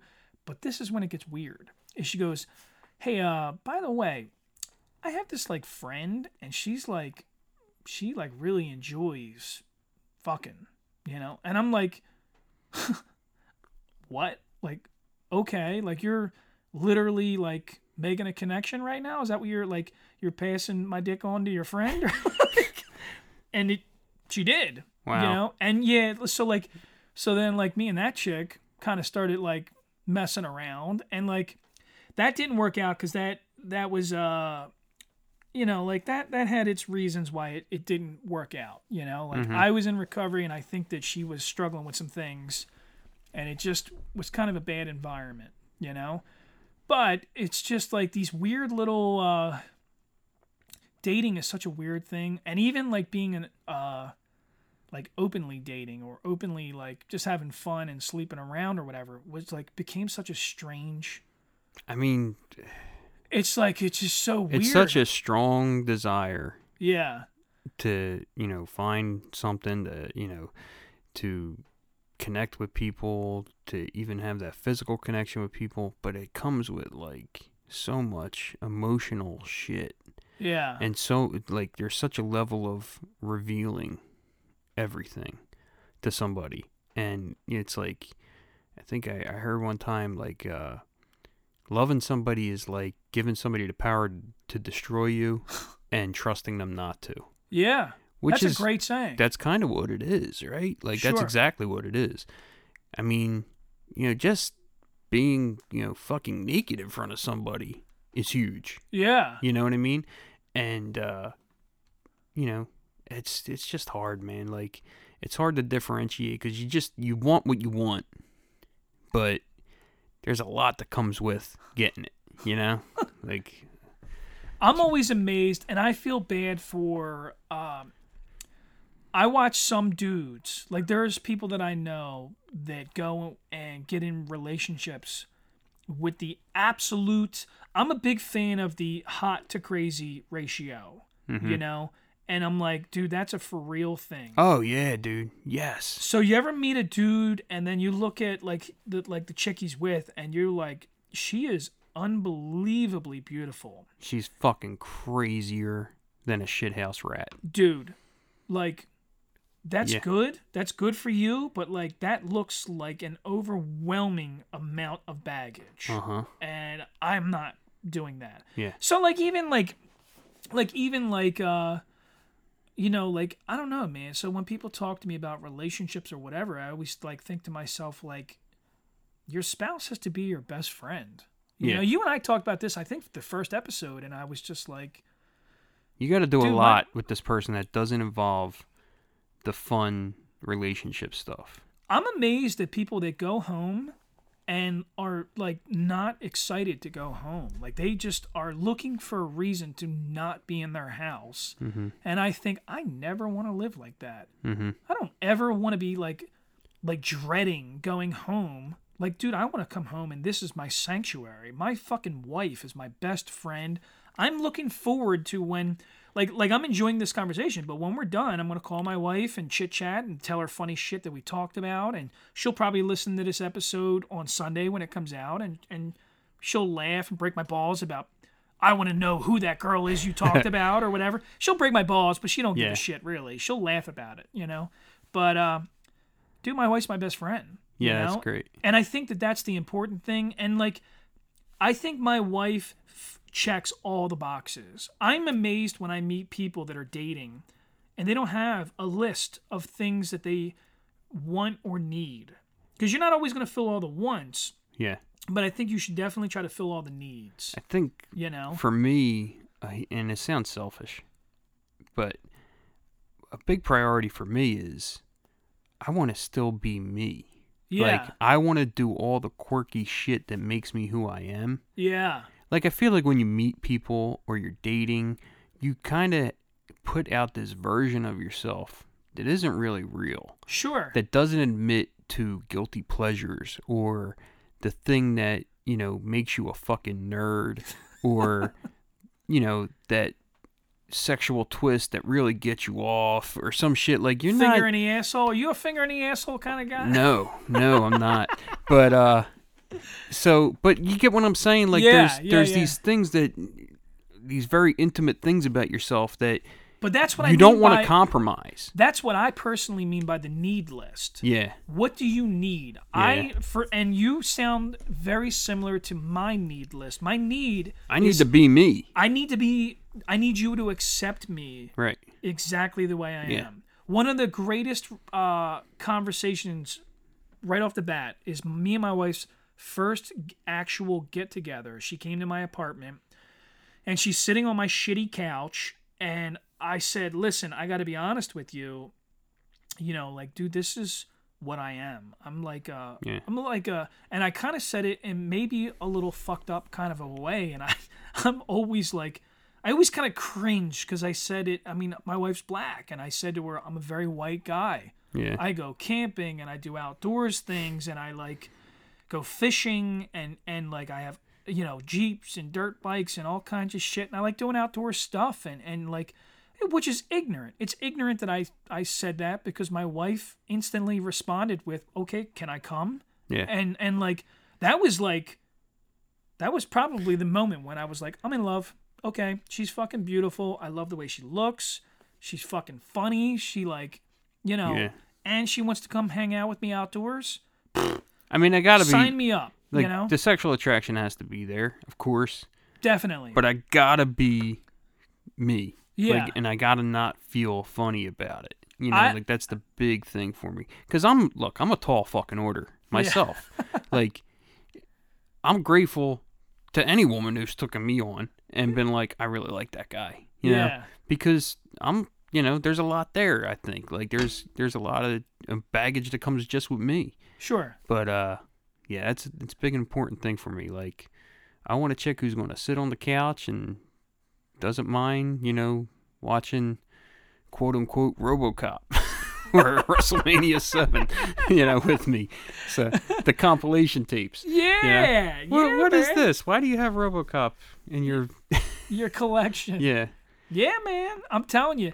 I've been in relationships where I tried to be what the chick wanted. And it doesn't work out. Miserable. Yeah. Like, absolutely. I think that's what happened with me and that other girl. Is I was trying to be the kind of guy that like she liked. And I actually feel regretful because it ended in fucking flames. You know, it was a fucking stone cold plane crash. yeah, And now to this day, there's a part of me, and I've heard over the years that like she moved on, she got married, and she's, you know, got a life of her own. And like, I think that she was a really good person. And now I've got this this philosophy that there are great people out there, but they might not be great for you yeah, or me. yeah, exactly. You know? And I've seen other people go through these relationships where you're like, dude, she's a good person, you're a good person, but this is two puzzle pieces that don't belong That don't to fit, each other. right? And that's just the end of it. I don't have any regret about that. Like, you know, like I say all these things about like these certain people that I've come across in my life, like, you know, like how I meandered for 2 years with that girl that was nothing like me, or I was offended that the girl didn't want to be with me because I wasn't black, you know? Yeah, yeah. That doesn't mean that they're not great people. You should, you know, like the one person. You should have sent her a dick pic. Well, the one person, I'm still very good friends with her, and you know, without making this sound, I still very much care for her. Like, sure. She's a very, very good friend. Like, okay. She is one of my better friends. This girl showed up at my sister's funeral. Okay. You know, like, she's a friend. Yeah. You know, so I don't really hold it against her, but when she told me that, like, part of me was very offended. Yeah. Like, ugh, what the fuck? But that doesn't mean I don't love her any less, you know what I mean? Like, she's still a very good friend. The other girl I don't even talk to anymore, which is fine. But I actually think my girlfriend is friends with her. Because they had met at one point or whatever. Huh. But I don't even associate with her anymore, and that's fine too, because it's whatever. But, yeah, well, I think we all move on. I mean, dude, that's all it was. I just moved on in my head, and it was like, what wasn't was supposed to be, it just isn't. You know what I mean? Dude, there's been so many times in my life where I was like, all right, I think this is the one. I really like this chick, and she just didn't reciprocate. Not into you, man. She's just not into you. It's hard. Isn't there a fucking movie called that where like she just ain't into you or some shit like that? I think even that concept of like you have this infatuation with this person, or maybe you genuinely love this person, but they're you just think not that your there. feelings are going to be enough to make that happen, and it doesn't, and that's just fucking, it crushes you. I think the most heartbreaking thing is that I feel like at one point in my life, I think that there was a person that cared that much about me. Yeah. And I wasn't there. And I wasn't capable of expressing the same feelings. I think sometimes about that too. I think even in high school, like I think there was somebody that had really strong feelings for me, and I didn't even pick up on it. Yeah. And now I look back on it and I go, fuck, man. Like, even, like, I don't think, like, I would have ever stayed with, like, somebody long term that I was, you know. Sure. Look, I had kids with somebody that I went to high school with, and, you know, we had a very devoted relationship with each other for a long time. But at 43, we're not together anymore. So right. I don't think, like, but I think, like, it was a missed opportunity when I think back on it, because I really adored this person as a friend. She was a great friend. And if she had any feelings for me, man, I you know, I wish at that time I'd have known it. But, yeah. you know, I don't, not that it's a regret, but you know, to think how much I cared about that person as a friend, I hope they weren't going through anything because they liked, of all people, me. Yeah. You know what I mean? Like, you know, I guess I wish I'd have known. And she also happens to be our biggest fan. So, no, not that girl. Okay. Yeah. Oh, okay. This was a different person. Oh, yeah. really? Yeah, it was a different person altogether. Oh, I totally fucked this all up. We're going to have to edit that out. But no, truth be told, you know, she messages me quite a bit and tells me how much she likes the show. And I think it has made our friendship better than it has been in the past. You know, it's hard when you have kids with somebody and, you know, you have so much personal shit. Sure. And, you know, we get combative with each other and we go at each other's throats a lot over the years. And sometimes we get along and sometimes we don't. And there's a lot of history. So it's nice that this kind of has brought a little bit of levity to that. And I hope that stays that way. Because I don't really, I know that she's reached out and, you know, like, she's definitely expressed to me that she likes the show. I don't know, she likes my little car TikTok thing, and like I think her husband or her boyfriend or fiance, her husband is a car guy too. So like she's pretty involved in the car community. I think they drag race or do car shows. Yeah. But and listen, if she's happy, I'm happy. Shit, yeah, you know what man. I mean? Like that's all I want is for her to be happy. Yeah. So. And I mean, I think even becoming an adult, like really an adult, is reaching that level of like, all right, I respect what you're doing, and I really sincerely believe that like I look back on relationships that I like used to have huge resentments towards that girl, and now I'm just like, I really hope things do work out for you. You know, like my ex-wife, dude, there was like so much emotional roller coaster shit that like, and we don't even have children, but it's like I felt like she used me at one point. I felt like, because after we got divorced, she would just like, every time she broke up with a dude, she'd call me up to come fix her shit or help her with something around her house. And I'm like a puppy dog, so I'm like, you're like a dick in a glass case kind of thing. Dude, it was so bad. I wasn't even getting laid out of it. I was just like, oh, okay. It was bad. Dude, it was bad. You know, like it was like, I remember at one point she got a boob job and like, dude, she fucking asked me to look at them, and I'm like, don't show me your tits if we're not gonna do anything. How the fuck do you expect me to not get mind fucked? You're not a fucking house cat, dude. You know. But it was that. Yeah. You know. Oh, hey, what do you think about these? I think there's a chick standing in front of me with her tits out right now, and I can't do anything about it. I'm gonna just pull my dick out. I'm going to Louis C.K. the shit out of this right now. You feel awkward? Because I fucking feel awkward. Why don't we both feel awkward? Yeah, go ahead. Flick your fucking bean. I don't give a shit. You don't want to touch me? That's fine. I'm going to watch.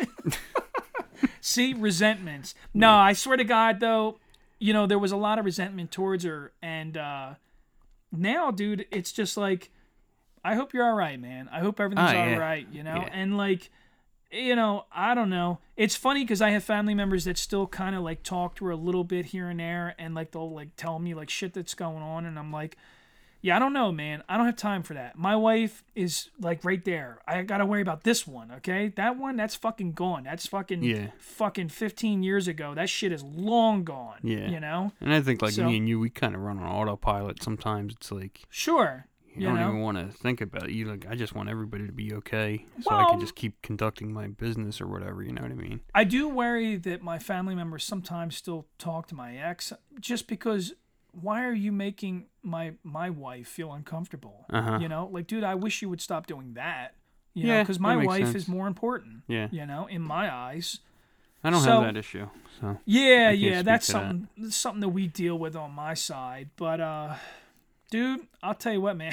We've been going a while now. This is a fucking long episode. This is cool. Maybe break it up in half. Maybe do, you know. I don't care. Yeah. Whatever you want to do. Put it all out at one time. Fuck them. Put them all out. They could just listen to it in sections, you know? Yeah. Drive home, drive to work, drive home, you know? Do it a couple times, because this is 2.5 fucking hours. Good Lord. Yeah, man. This is like the fucking... This is the opus. This is the Lord of the Rings fucking episodes, you know? Frodo Baggins. All right, man. Well, it was fun talking about some porno with you and stuff. I guess we'll just end it with if anybody has any questions or comments or anything, you can email us at everythirdsundaypod@gmail.com. You can get in touch with us on Instagram or Facebook. And I hope, you hung in with us this long. And looking forward to doing this again sometime. Again, Laura, I apologize for kissing the back of your fucking skull. Let's end this episode with I am a cunt for that moment. What a thing. What an awkward thing.